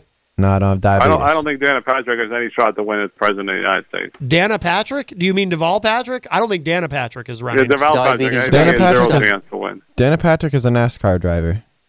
Is it? It's Danica, It's isn't it? too Yeah. late. Too late for people She to was throw their low-key name in the hat. my celebrity crush when I was little. I'd vote for Danica Patrick. Diabetes. I would too. There you go. Yeah, she doesn't have diabetes, does she? No. I didn't think so. You don't have diabetes, do you, EZG? Alrighty, boys. I'll let you go. All right, EZG. What? Bye. I'm suddenly very concerned about EZG. I know, me too. I'm worried. Really, Diabetes. I'm really worried right now. Diabetes. Diabetes. Diabetes. Diabetes. Diabetes. Diabetes. Diabetes. Diabetes. Diabetes. Diabetes. Diabetes. Diabetes. So, you got diabetes. Well, I hope not. Me too. By the way, Jenny is currently at the Hop Knot. You should, everyone, you should go to the Hop Knot. I was just Jenny. stopped in there the other day. Go there and have a delicious gourmet pretzel. I stopped in there the other day to grab an application because I was looking to maybe do part-time there. Right. But then I realized it wouldn't be smart because I'm picking up like 72 hours a week. You're working hard. Oh, yeah. Oh, yeah. You're, This place isn't going to run itself. right. Gotta work out. You're gotta work taking hard. care of business. You a big Bachman Turner Overdrive fan? Remember that song? Taking care of business. Yes. Yes, I should play that to cleanse our palate of the diabetes, but I'm not going to. Let's see. Hello to Mike Pelopita, who's in the Facebook live chat, Mike, how you doing, buddy? as well as Brian Mackey, all the way from Idaho. Let's see. Jenny is in there as well. Hi, Brian. And Sir John of Heichel joins us in the Facebook live chat. Hello, John. Stefan Philbrook joins us. He's the one who said more George Michael, please. And and Stefan said, because when Easy G called, you're interrupting George Michael because we had to play Easy G's theme music. He said, this is the perfect balance of George Michael and Matt Connarton. Stefan said, not only is Easy G not a boy toy, he's pretty strong. He's pretty strong. My hand still has, he's pretty strong. My hand still is not healed from his strong fist bump that I received from him on Monday. Oh, my goodness. Man, you should go get that checked out then. Go down to the urgent care or something. Easy G's a very strong man. Well, he's very strong, but he still won't cut no boxing promo on me, man. Right. I'm sitting here. I've been sitting here for 3 months now waiting for him. What is it with him? Is it his management or is he a one-man team? Maybe it's his diabetes. Yeah, maybe it's his diabetes. Yeah. But I'm itching for a boxing match. Someone box me, please. Right. Diabetes. Someone, Diabetes. please. Diabetes. You should do a fundraiser to fight diabetes. I should do a lot of things. No, but seriously, does Wilford Brimley not have? Do you even know who Wilford Brimley is? The name sounds familiar. Let me tell you something. This man has the mustache. I think he's still alive. Oh, I hope he still has his mustache. It's like you almost can't see his head. That's a pretty. It's under outrageous, all this outrageous. Yeah, you almost can't see him. It's like you see all this hair and then a couple of eyes. And a guy with diabetes, apparently. Diabetes. Yeah. And in this particular video, he has a big belt buckle. You know, we could also do a charity boxing match to raise money for the city skate park. Right, yes. That's another thing. Me and I've been progressing a lot in scootering and, doing all those action sports and stuff now. I think that's why I want to do a boxing match. Getting that exercise, that's a good way to avoid diabetes. Yeah. Yeah. It's good for you. Diabetes. Let's see. Stefan says, I want my pony Vernon 2020. Candace Johnson joins us. I haven't seen Candace in the Facebook live chat in a long time. Welcome back, Candace. Stefan is asking, does Christian promote free ponies and good dental hygiene? Thank you, Wilford. I promote more than that, okay? Yes. Free college, free lunch. Wow. For everyone. So you're more of a socialist. I don't know what I am. You're voting for Elizabeth Warren, it sounds like, if you want free college and free lunch. Is that what you said? Ew. Ew. Isn't she like the Pocahontas scandal lady? Oh, I forgot her name. Yeah, but this... No, we're not going to talk about that. You can talk about it, but I don't even... It's just very... Republicans she's irrelevant to me. Well, she could be the nominee. Diabetes. Well, that's unfortunate. Yes, well... You might have to live with it, or you can vote for Vermin Supreme. Yeah. That's what I'm going to do. Diabetes. See, and I also noticed something. Andrew Yang and Tom Steyer have these ads on YouTube. I noticed something. Andrew Yang's YouTube ads are skippable.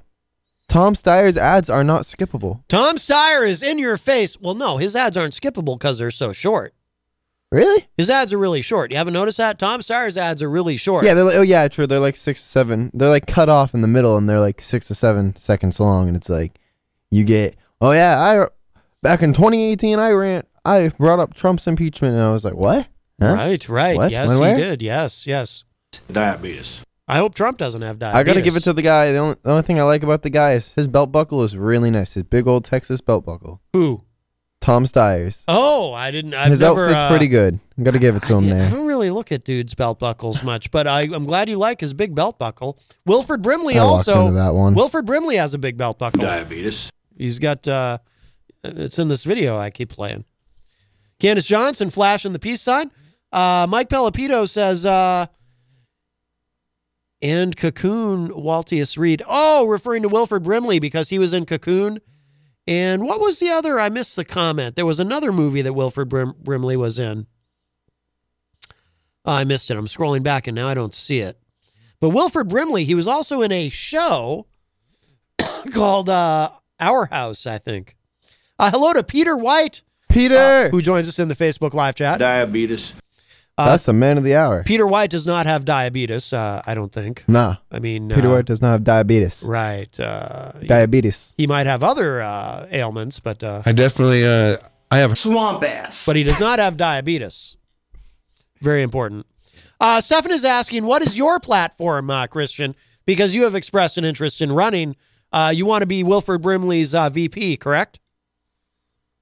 Yeah. Okay, good. I just want to make sure I didn't misunderstand something. Sometimes I misunderstand things, you know. Diabetes. Wait, he said platform? Yes. What is your I'm going to platform? run as a table. Because the table's a platform. Right. Yeah. I get it. You made it funny. I attempted to. Yes. Wow. That's remarkable. That's why. That's why I don't stick. That's why I don't go into comedy. I stick with like music and action sports. Sure. Okay. Well, as long as you don't, ever joke about any health issues, because that's in poor taste. Like diabetes. Right. Diabetes. Right. Yeah. So you have no platform. You need to think it through. Oh gosh. We have a call. Let's grab this. Oh boy. Perhaps this is someone who will suggest some platform positions for you. Maybe. Hi, welcome to Matt Connarton Unleashed. Who's this? Is it me? I don't know. Is it you? Oh, wow. This is such an incredible honor to speak to you, sir. I'm calling from the UK, and your name's made its way across the pond over here to the UK, and people over here are actually incredibly fond of you. In fact, everyone in my hometown will be absolutely chuffed to know that I have had the pleasure of speaking with John Hopwood.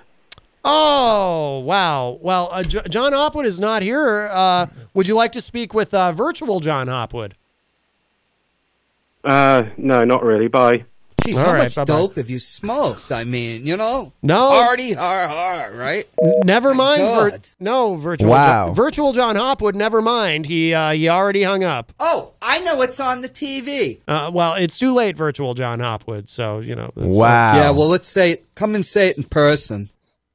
Come say it to my face. He can. He's all the way across the pond. Yeah, he's in the UK, so, we can't. Oh, about 7 or 8 inches. No, let's not even get into that. Whoa. I'll tell you Whoa. So, John. Well, John Hopwood will be very disappointed that he missed a call from the UK. Stephen Philbrook is laughing at Peter White's issue there. I think that's terrible, Stephen. Peter is your friend. Wow. So wait, I'm surprised Stefan's even awake after all the partying I heard he did last night. I have osteoporosis. Yes. Well, we shouldn't laugh at that. It's not funny to laugh at all these Diabetes. The just because deal. Hey, what's this? Breakfast from Mickey D's. From me? Yep. Why? 'Cause it's morning and you like McDonald's. Let's eat while it's hot. There's a deal for every act of kindness at McDonald's. The steak, egg, and cheese bagel is back at McDonald's. Order ahead on the app and pick up curbside. Price and participation may vary. McD app download and registration required. When Big Mobile charges you an arm and a leg, they're taking your money and your power. And your arm and leg. Boost Mobile gives your power back with an unlimited plan for $25 a month on one of America's largest 5G networks. We can't give you back your arm and your leg because we're not qualified surgeons. Unless you're an iguana who can grow limbs back. Switch to Boost and get an unlimited plan for $25 a month. Boost Mobile. Unleash your power. New customers only. One line, $25 per month with autopay. Additional restrictions apply. See boostmobile.com for details. All these terrible things. I'm sorry. Stefan says... Forgive me. Stefan says, excuse me, Andrew Yang 2020 because blank ties. I can't say that word. Maybe Andrew Yang will box me, man. I don't know. Someone's got to box me. No, we started this how long ago? Andrew Yang will not box you because he's an Asian man who loves math. Okay, so he can use his mathematics on me. Right, and he will. 9 plus 10. Let me think. And while I think, he punches me in the face and knocks me out. End of match. Knockout. KO. He wins. Stephen Philbrook says, almost time for a virtual hoppy conversation with Ghost of John McCain. Yeah, those two. Oh, boy. It is true that they have kind of an acrimonious relationship, the two of them. Have you ever noticed that? Yeah. The ghost of John McCain and virtual John Hopwood. I think even the real John Hopwood is not that fond of the ghost of John McCain for whatever reason. So you have no policy positions. No. Well, what kind of a candidate are you? I don't know. I just want to run. Maybe. Well, you see, if Trump can win, I can win. Come on, he was a billionaire. Yeah, I'm not a billionaire, but well, neither is he. Well, not anymore. Well, whatever. How many dollars he has? Well, He's no about one, to be broke anyway. No one really knows. I'm John McCain. Uh-oh, the ghost of John McCain is here, yes. Come say it to my face. Well, the ghost of, John McCain ran several times, I have been a consistent reformer. Yeah, see, but wasn't enough to win. Come say it to my face. Yeah, see. Well, he's never around. I haven't seen John in a long time. Absolutely not. No. Well, he's been here quite a bit. I haven't seen him. Grow up. Grow up. Live in the real world. Well, he can't. Right? He can't live in the real world. He's dead. Oh, you're exactly right. Yeah. That's why he's the ghost of John McCain. I hate being bored. Well, you're awfully cantankerous, and he should have. Shouldn't he have more respect for the dead? Yeah, for real, John. Virtual John Hopwood. I thank you, my friend. You're welcome, ghost of John McCain. I apologize for the attitude of virtual John Hopwood. And he's very If intelligence was electricity, this guy couldn't spark a firefly's ass. Well, you're talking about the ghost of a former United States senator, sir, and a war hero. That requires a cool hand at the tiller. I don't know what you're talking about, but I'm not an imbecile. All right, no one said you were ghost of whatever. Apparently the ghost of John McCain. Whatever. Well, okay. Well, that's Well, this is going places real quick.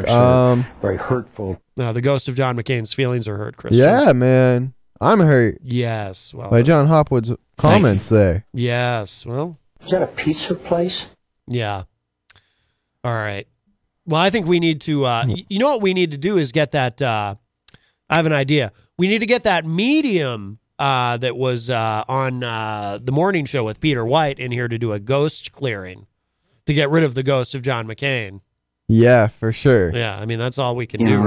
Or we got to get Christian to bring in his guitar. Again. Right. Well, why don't you bring in your guitar? My I don't know. I was in a brain rush is tonight. clogged with all sorts of stuff, Twinkies. And my neurons weren't wired on a matrix from a gambling program used on your social media. I mean, my God. What an attitude. Wait a minute. Yeah, I know. Anyway. But yeah, no. I'm working third shift from now on, so I'll be on a little bit more. So I'll definitely bringing my guitar. I had an idea. Yeah, had an idea. I don't know if you heard about it. Well, I tried to post it out on social media. I wanted to work with somebody to get a parade. I mean, get a float in the Christmas parade. Mm-hmm. And I would go spend some money on audio equipment and everything, and I'd do like a float, and I'd be performing on the float.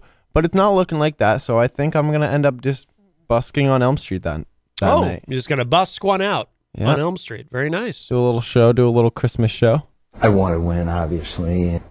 Good. Do something like that and, get a few dollars. Right, yeah. And be able to, play for people. And now that I actually have money, I can up my performance, and I'm going to be getting a bunch of new equipment. Now. Right, yes. Oh, wow. Yeah, sure. Ooh, yeah. Sounds like something John would say. That's virtual John Hopwood. Yeah. He's a little negative sometimes. Yeah, he really is. It sounds like he doesn't believe you, but that's okay. Yeah.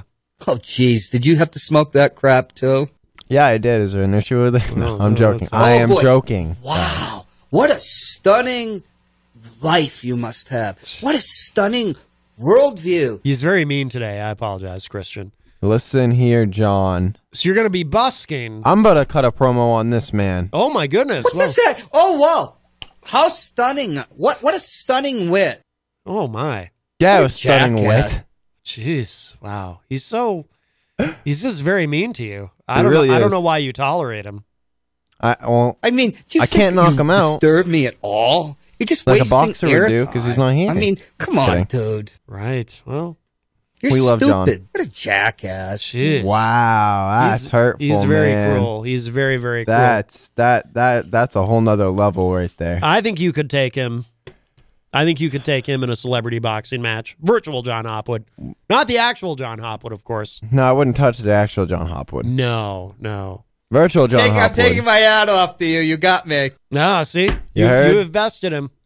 You heard? See, he's running away too, just like everybody else does, Yep. guys. Anybody else out there who wants to box me, please? Now, I have a question. Yeah. I asked Michael Martineau the other day when he was here, and I think I might have asked EZG at one point.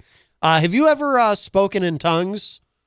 Huh? Yeah, it's something I'm trying to learn to do because I think it would be really cool to be able to speak in tongues, and I'm wondering, like, here's a sample.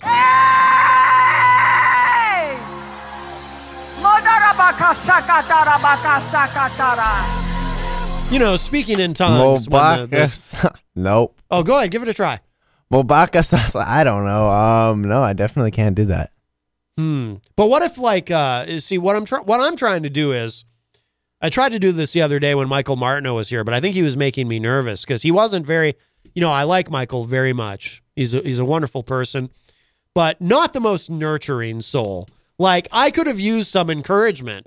I could have used someone to say, yes, Matt, I think you can do this. And I wasn't getting that from him. I wasn't getting that validation and that encouragement. And that just, sometimes, like when I'm trying to do something really important, like speak in tongues, sometimes I just need someone to, to say, yes, Matt, I believe in you and your ability to speak in tongues. And it just wasn't happening. I believe you can do it, Matt. Okay? Thank you. You're welcome. All right. I'm going to try. Let me play this again, and then I'll give it a try. All right, guys, he's listening to it. He's warming up. He's warming up. Speaking tongues. He's becoming one. Here we go. Mikasa, Sukasa, Baklava. Going to... man. See, you know what? I'm trying too hard. I need to relax and let the spirit move me. Give it again. Give it one more shot. All right. One more shot. I need Paula's inspiration. Paula White, she is married to Jonathan Cain of Journey. Very, very important. This is round 2 of Matt trying to speak in tongues. Mabara Casa Maka Baka Casa Maka Baka Casa Maka. Okay, so the beginning you definitely had it at the beginning. Definitely had it at the beginning of both tries. I felt like at the end. Now, what worries me about this, Christian, is I don't want to, like, I want the spirit, right, to come over me and move me, right, to flow through me. But I'm worried, like, what if I'm possessed by a demon? Oh boy! And then instead, and this was my discussion with Michael the other day, and my head starts spinning, and I'm just like, blah, you know what I mean? That would be frightening. I mean, what would you do if all of a sudden, like, I'm sitting here and I'm just like trying to get, and then like my head starts spinning and I'm vomiting everywhere and like fire shoots out of my eyes or something? I mean, how scary would that be? I don't know. I don't know. That'd be scary. Brian Mackey, I think he thinks I said Chewbacca when I was sounded like it. I heard baklava and Chewbacca. Speaking in tongues, yes. Well, I don't think Chewbacca. You know what happens if you eat too much baklava? Diabetes. Right. So diabetes. Yes. Diabetes. I tried baklava once, and I'll tell you what, it was like, I remember biting into it, and it was so rich and sugary. I was like, I felt as though I had literally just bitten into diabetes or diabetes. So. Let's see. Mike Palapita is encouraging you to try speaking in tongues. I think you should try it. Me? I think you should try it. Here, let me play this again. We'll give you a little inspiration. All right.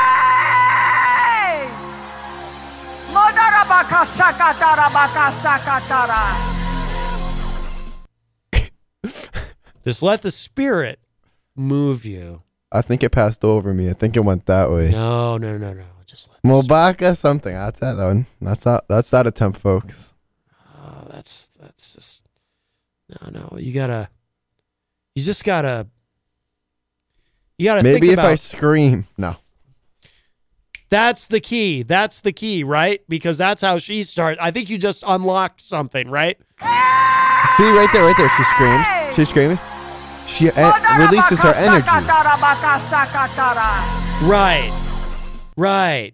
Yes. All right, let's do this. All right. So it's like, okay, here we go. I'm going to let the spirit move me. I'm going to pretend I'm married to Jonathan Cain from Journey, which is weird because that's not my thing. But that's okay. It's, I don't judge. Everybody can do what they want. Okay, here we go.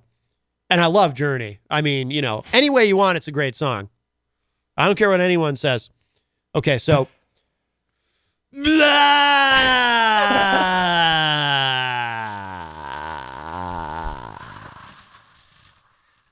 I released too much energy. I just released too much energy, and then I had no tongues in which to speak because I released all that energy with the blah. Like, all right, let me try it again. It's it was too much. Okay, here we go.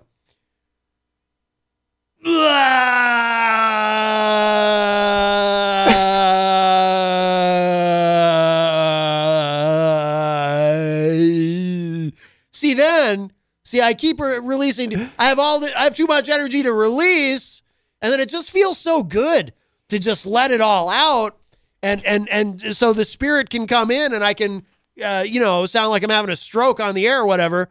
But which actually, I have that issue sometimes with John Hopwood because he'll start. Wait, he has a stroke on the air? Well, sometimes he'll start mispronouncing things and mumbling and whatever, and I always tell him, I hate when you do that, John. Because I'm concerned that you're having a stroke.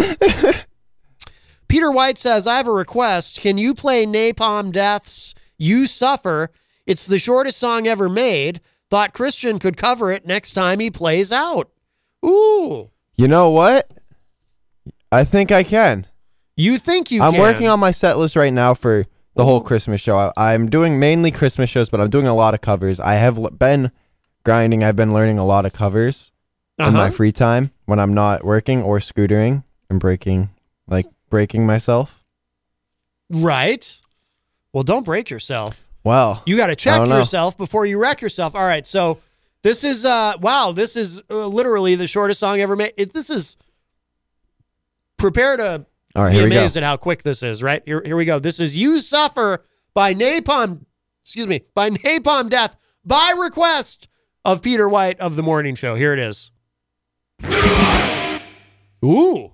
There we go. I like it. That's going to be the one. That's going to be the one. I want to hear it again. That's going to be the one, dude. You Suffer by Napalm Death. That's going to be the song. That's going to get everyone hyped up. Right. They're going to get ready for the show. Yes. They're going to start throwing money in my guitar case. Oh, yeah. Oh, yeah, man. That's the one. The money will flow. Definitely. You should do... You should not even do any other songs. Nope, that's it. I'm just going to do that one, pack up. I'm going to unpack, do that song, and pack up and leave. Yes. Dude, that's the one. Yes, that is clearly. Now, Mike Pelopita says, good idea, Peter. Yes. Now, I once, I used to play in a lot of bands, played a lot of shows, played a show once at the Bomb Shelter here in Manchester, which is no longer there. It used to be on Eddy Road. But there was this band once that I was there with My Life Crisis at the time, I believe, one of the bands I was in. And there was this band that they had this very complicated setup, and it would take them like a half hour to set up. And they had these really short songs that were like 30 seconds. Yeah, literally. And they would play their entire set, which would be done and over in like 5 minutes, and then they would break down everything. Nope. And this was their thing. No BS. I can't remember the name of the band or anything, but that was their thing. That's crazy. That's weird. But you know what band I'm excited to see in Manchester again is the Adam Ezra group. They're coming here tomorrow. I've interviewed Adam Ezra, yes. Adam Ezra, he has a really nice voice. I was actually listening to him last night. I wanted to see him at Summerfest, but I couldn't make it that day. But I can't make it tomorrow either because I'm training for a big competition on December 1st. Right. At Rye Airfield. Well, it's not a competition. Well, you should plug that. Well, okay, hold on. December 1st at Rye Airfield, Olay brand, a scooter company, is coming to do a jam session with a bunch of professional scooter riders. Will Napalm Death be there? No. Unfortunately, but no, Okay. I've started going to Rye a lot more now. I go about 3 to 4 times a week now with my friends Nick and Sarah, and honestly, I think once I get to meet these riders, I'll be able to, work something out and progress more in scooting and hopefully get a sponsor. Scooting. Now, what is scooting? Scooter ring. Because sometimes I say that to like one of our cats. Like I'll get home and our cat Molly is on the couch where I need to sit. And I say to Molly, you got to scoot over. Scoot. Scoot. And then I pet her. Is it like that or is it something else? No, it's scooter, like the Razor scooters, but these are professional scooters. These aren't little Razor So scooters. there's no cats involved? No, there's no cats involved. I would totally unfortunately. go if there were cats. I I'm love sorry. cats. Come on, you don't want to see me dropping on a 14-foot vert ramp and Whoa, what? yeah, Oh that's my newest God. thing. I don't know if you saw the video on my Facebook page, but I didn't. attempted it the other day and I looped out of it and fell down pretty hard. But Right. I'm going tomorrow to practice and with my friends, and I'm gonna learn a few tricks on vert, and I'm gonna end up hopefully, throwing a few tricks down at that jam that Olay brand is having. Throwing a few tricks down. Is that what the young people say now? Yep. Throwing a few tricks down? Like doing a few tricks, but throwing a few tricks down. I need to be precise about this because, as you know, Christian, it's very important to appeal to a young, hip audience. That's why I'm here, folks. So I try to stay very hip with the lingo. So these kids who listen, they think I'm a hep cat and not some jive turkey. That would be no good. That would be no bueno, as I think the young people say also, right? Mm-hmm. They say that, right? So throw a few tricks down. Yeah. That's what I do on this show. I throw a few tricks down. You pull a few tricks out of your sleeve is what you do. I pull them out of my sleeve and I put them down. Put them down on the table. I've got the tricks out of my sleeve and on the table every day on the show. Yes, he does. And that's why the young people listen. They flock to this program, as I'm sure you're well aware. These guys know what I'm talking about. I feel like I'm one of the only people like younger kids that listen to the show, because I like the show, I like the politics, and I like, because I know you, and it's pretty cool to be able to listen to the show and to be able to tell people you know me. I know. Exactly. You can say it. You can Exactly. say it. Yes, it's okay. It won't go to my head. I appreciate compliments, as I mentioned. But yeah, no, December 1st is the jam session. Yes. And December 1st. I'm planning on doing a few new tricks that I've really never done before, and it's going to be, from what I'm hearing, it's going to be a pretty big crowd, and there's going to be a lot of riders there, so it's going to be really hyped up for me, because I feed off of other riders. When the other day when I dropped in on that ramp, I dropped in on the 14-foot vert ramp, I was nervous. Right. And it took me a good 10 minutes, and then pretty soon I had a pretty big crowd along the railing there, watching me, cheering me on. They're like, "Hey, you got this, you got this." And they're like, some of them were like, "I'd never do that." So I'm like, you know what? I got to send it. I'm not just going to sit here at the top of this ramp, look down at this. You got to send it. The young people say that, right? Got to send it. The young people say that, Daryl. You got to send it. I typically send mail. Yes. Send mail? No. Oh, no. That's not happening. That reminds me, I have to change my mailing address. No. I didn't mean to get to that. No, you guys, you got to send it. You got to send it. Yes. You got to send it off a 14-foot vert ramp, guys, like me. And throw it down. But yeah, also, I was looking back at this time last year, I got a Facebook notification. Yes. And starting last year, I started doing the year in review. Mm-hmm. Last year, I typed up a really long paragraph, like almost a page long, and I posted about my year and how that was. And now I have photos and video and audio to document how my year went this year. Uh-huh. So now I'm working on an edit that has everything I did this year and that's how 2019 was my year and how I progressed in almost everything I did and set out to do almost everything I did. So I'm excited.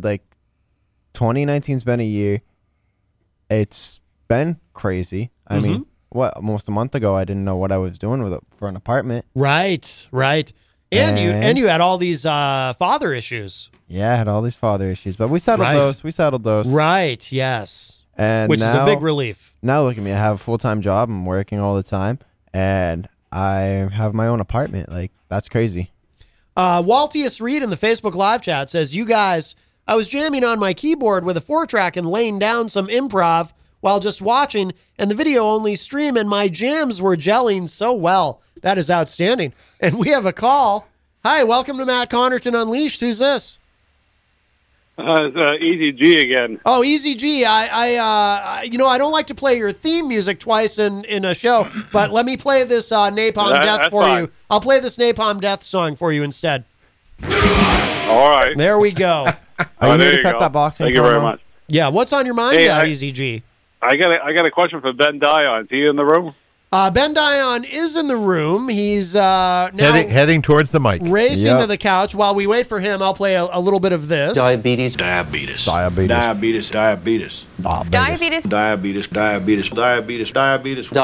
Hello, Ben Dion. Ben Dion, host of the Weekly Dion, is here. How's it going? Easy G, Eric Hello, Ben. I got a question. When are you going to have the 2000 Songwriter of the Year, Amanda McCarthy, on your show, please? Oh, it's funny you say that, Eric, because she's on next week.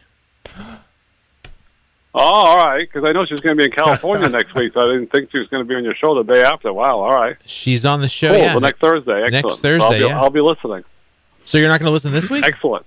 So you're not going to listen this week, and Oh, you're yeah, not I'm going gonna to listen cut this a week, yeah, boxing definitely. promo. Come on. Wow. I try to listen every week, and if I can, I'll try to get the replay. Good. I'm glad, Erick. I'm just giving you a hard time because it's, All right, it's so excellent. much fun. All right. Well, you have a busy week. We enjoy giving you a hard time. Going to 'cause we love you, California for Eric. the some kind of award show. Believe it or not. Yes, Rob's just there. doing. Rob's She's a doing. very busy woman. Rob's doing a. All right. Thank you very much. Oh, okay. All Bye. right, Easy Thank G, you. and we'll close out Easy G's call with a little more Napalm Death. I was trying to plug Rob There we Azevedo's go. award show. Oh, yes, please. Isn't it January 11th? He's having the Greatest State of Mind Music Awards up in Concord. There Is that the date? Yeah, Diabetes. I saw the. Sorry, I just got a message from someone who wants to call in. I saw the. What's that thing called? A flyer. I saw the flyer he posted today. That he posted, and I was like, it's looking like it's going to be really big. Yeah. And also, I saw that, isn't it December 7th? There's something going on isn't it at the Rex? There's like a country music showdown. that's the flyer I was thinking of. I saw that earlier. Too. Yeah. That's exciting, but yeah, as we all know, Rob's got a lot going on. Rob Azevedo, of course, host of Granite State of Mind, which you can he hear really Fridays. helped me out when he helped me get that new guitar. He really helped me out. You can hear that Fridays at 6 p.m. here on WMNH. Yes. You guys, I don't know if you're aware, but I've been trying to. If either of you want to maybe take a shot at it, Christian attempted it, but it was kind of weak. I've been really trying to get this down. The speaking in tongues. Are you guys able to speak in tongues at all? I got a problem with English, man. Really? Yeah. No tongues. Well, let me just play this Paula White thing, and then tell me if either of you want to give it a try. I've been trying to get this down.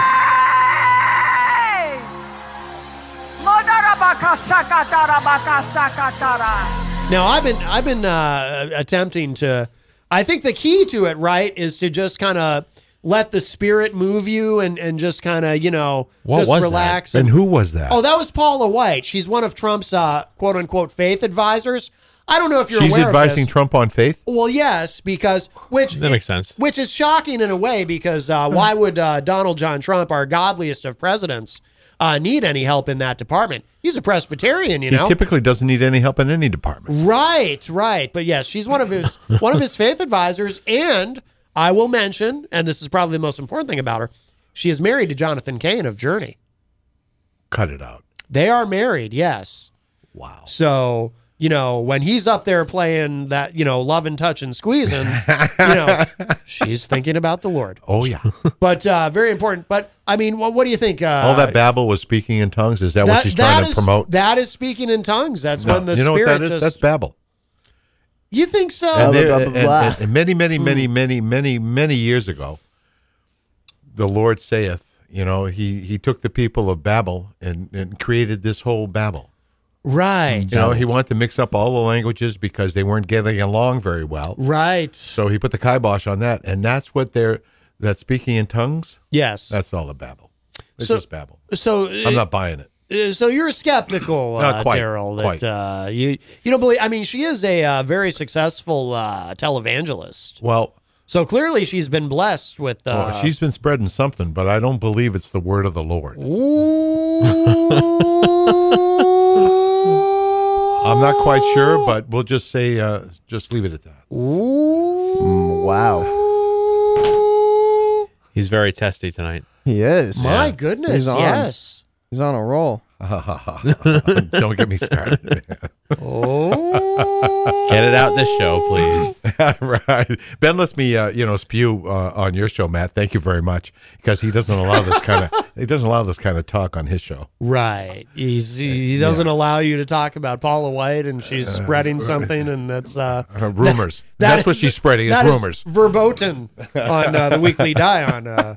Oh yeah, I understand. That's a whole nother Weekly Dion show. Right, I see. After hours. After hours. Oh, Ooh, yes. you know what? We could have an Weekly after hours Dion show. after hours. Ooh, yeah. Well, I do a show called Matt Connarton Unsheathed, as you know, which is only available on the dark web, and I'm legally prohibited from telling you how to find it. But that is certainly not on WMNH, and comes. I kind of like the sound of that. Comes That on around show's 3. pretty crazy. Oh, you do? Do you, Daryl? Oh yeah. Well, oh my goodness, I'm surprised. I think I'm blushing. Very good. Well, yeah, I couldn't get Christian to really speak in tongues either. I mean, he gave it a little bit of a try. But, I gave it a half-hearted attempt. Yes.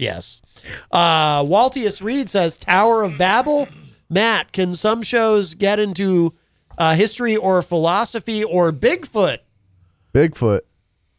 I don't know. You guys know anything about Bigfoot? No. Nope. Hopwood sometimes calls me Bigfoot Cut it because out. he does, because he's very insulting about my Yeti heritage. Did you guys hear what he said to me earlier? The virtual John Hopwood, he went off on me. Virtual John Hopwood was very mean to Christian He earlier. went so hard I had to cut a boxing promo on him. He did, yeah. He was very, very cruel. Yeah, if you guys don't know, I'm cutting boxing promos on everyone now. Yeah, he just The shtick it sucks. yeah, he doesn't. I mean, he's just very mean to you. What a jackass. You know what, John? Go eat eggs, okay? What does that? Oh, wow. How stunning. What a stunning wit. I'm not going to fight with someone I can't see, John. I like those clips. Oh a lot. my God, I'm so devastated. Yeah, he's very cantankerous. Who was he? Here's like a poster child of what everybody in the world thinks fatuous white guys, Americans are imbeciles. He called you and the privileged and just plain worthless. He called you a fatuous white guy. I'm sorry. He called me a fatuous white guy. He called me an imbecile. And he called me a poster child. Yes. What were you going to say, Ben? Who was the guest you had on the other day who he was arguing with very passionately? I want to say was it Tuesday? Yeah, that was Mark Smith from the Abstract Transmissions podcast. Ooh. Yeah. I'm listening to him like, Texting privacy policy and terms and conditions posted at textplan.us. Texting enrolls for recurring automated text marketing messages. Message and data rates may apply. Reply stop, opt out. The pandemic has been hard on all our kids. New studies show more than 1 in 3 children who started school in the pandemic now need intensive reading help. That's right. Millions of kids in kindergarten through 3rd grade in the United States cannot read at grade level. Here's the good news. Your child can be reading in just 30 days, guaranteed, with Hooked on Phonics. Even if your child has been struggling, Hooked on Phonics will teach your child to read in just 30 days, guaranteed. And right now, you can get started for just $1. Text the word GRADE to 323232 right now. Hooked on Phonics is highly effective and incredibly fun, and everything can be done right from home and in less than 20 minutes a day. For more than 30 years, Hooked on Phonics has been the proven learn-to-read program that kids love to use. Text GRADE to 323232 and teach your child to read in just 30 days, guaranteed. Text GRADE to 323232 right now and get started for just $1. Text GRADE to 323232 now. Text GRADE to 323232.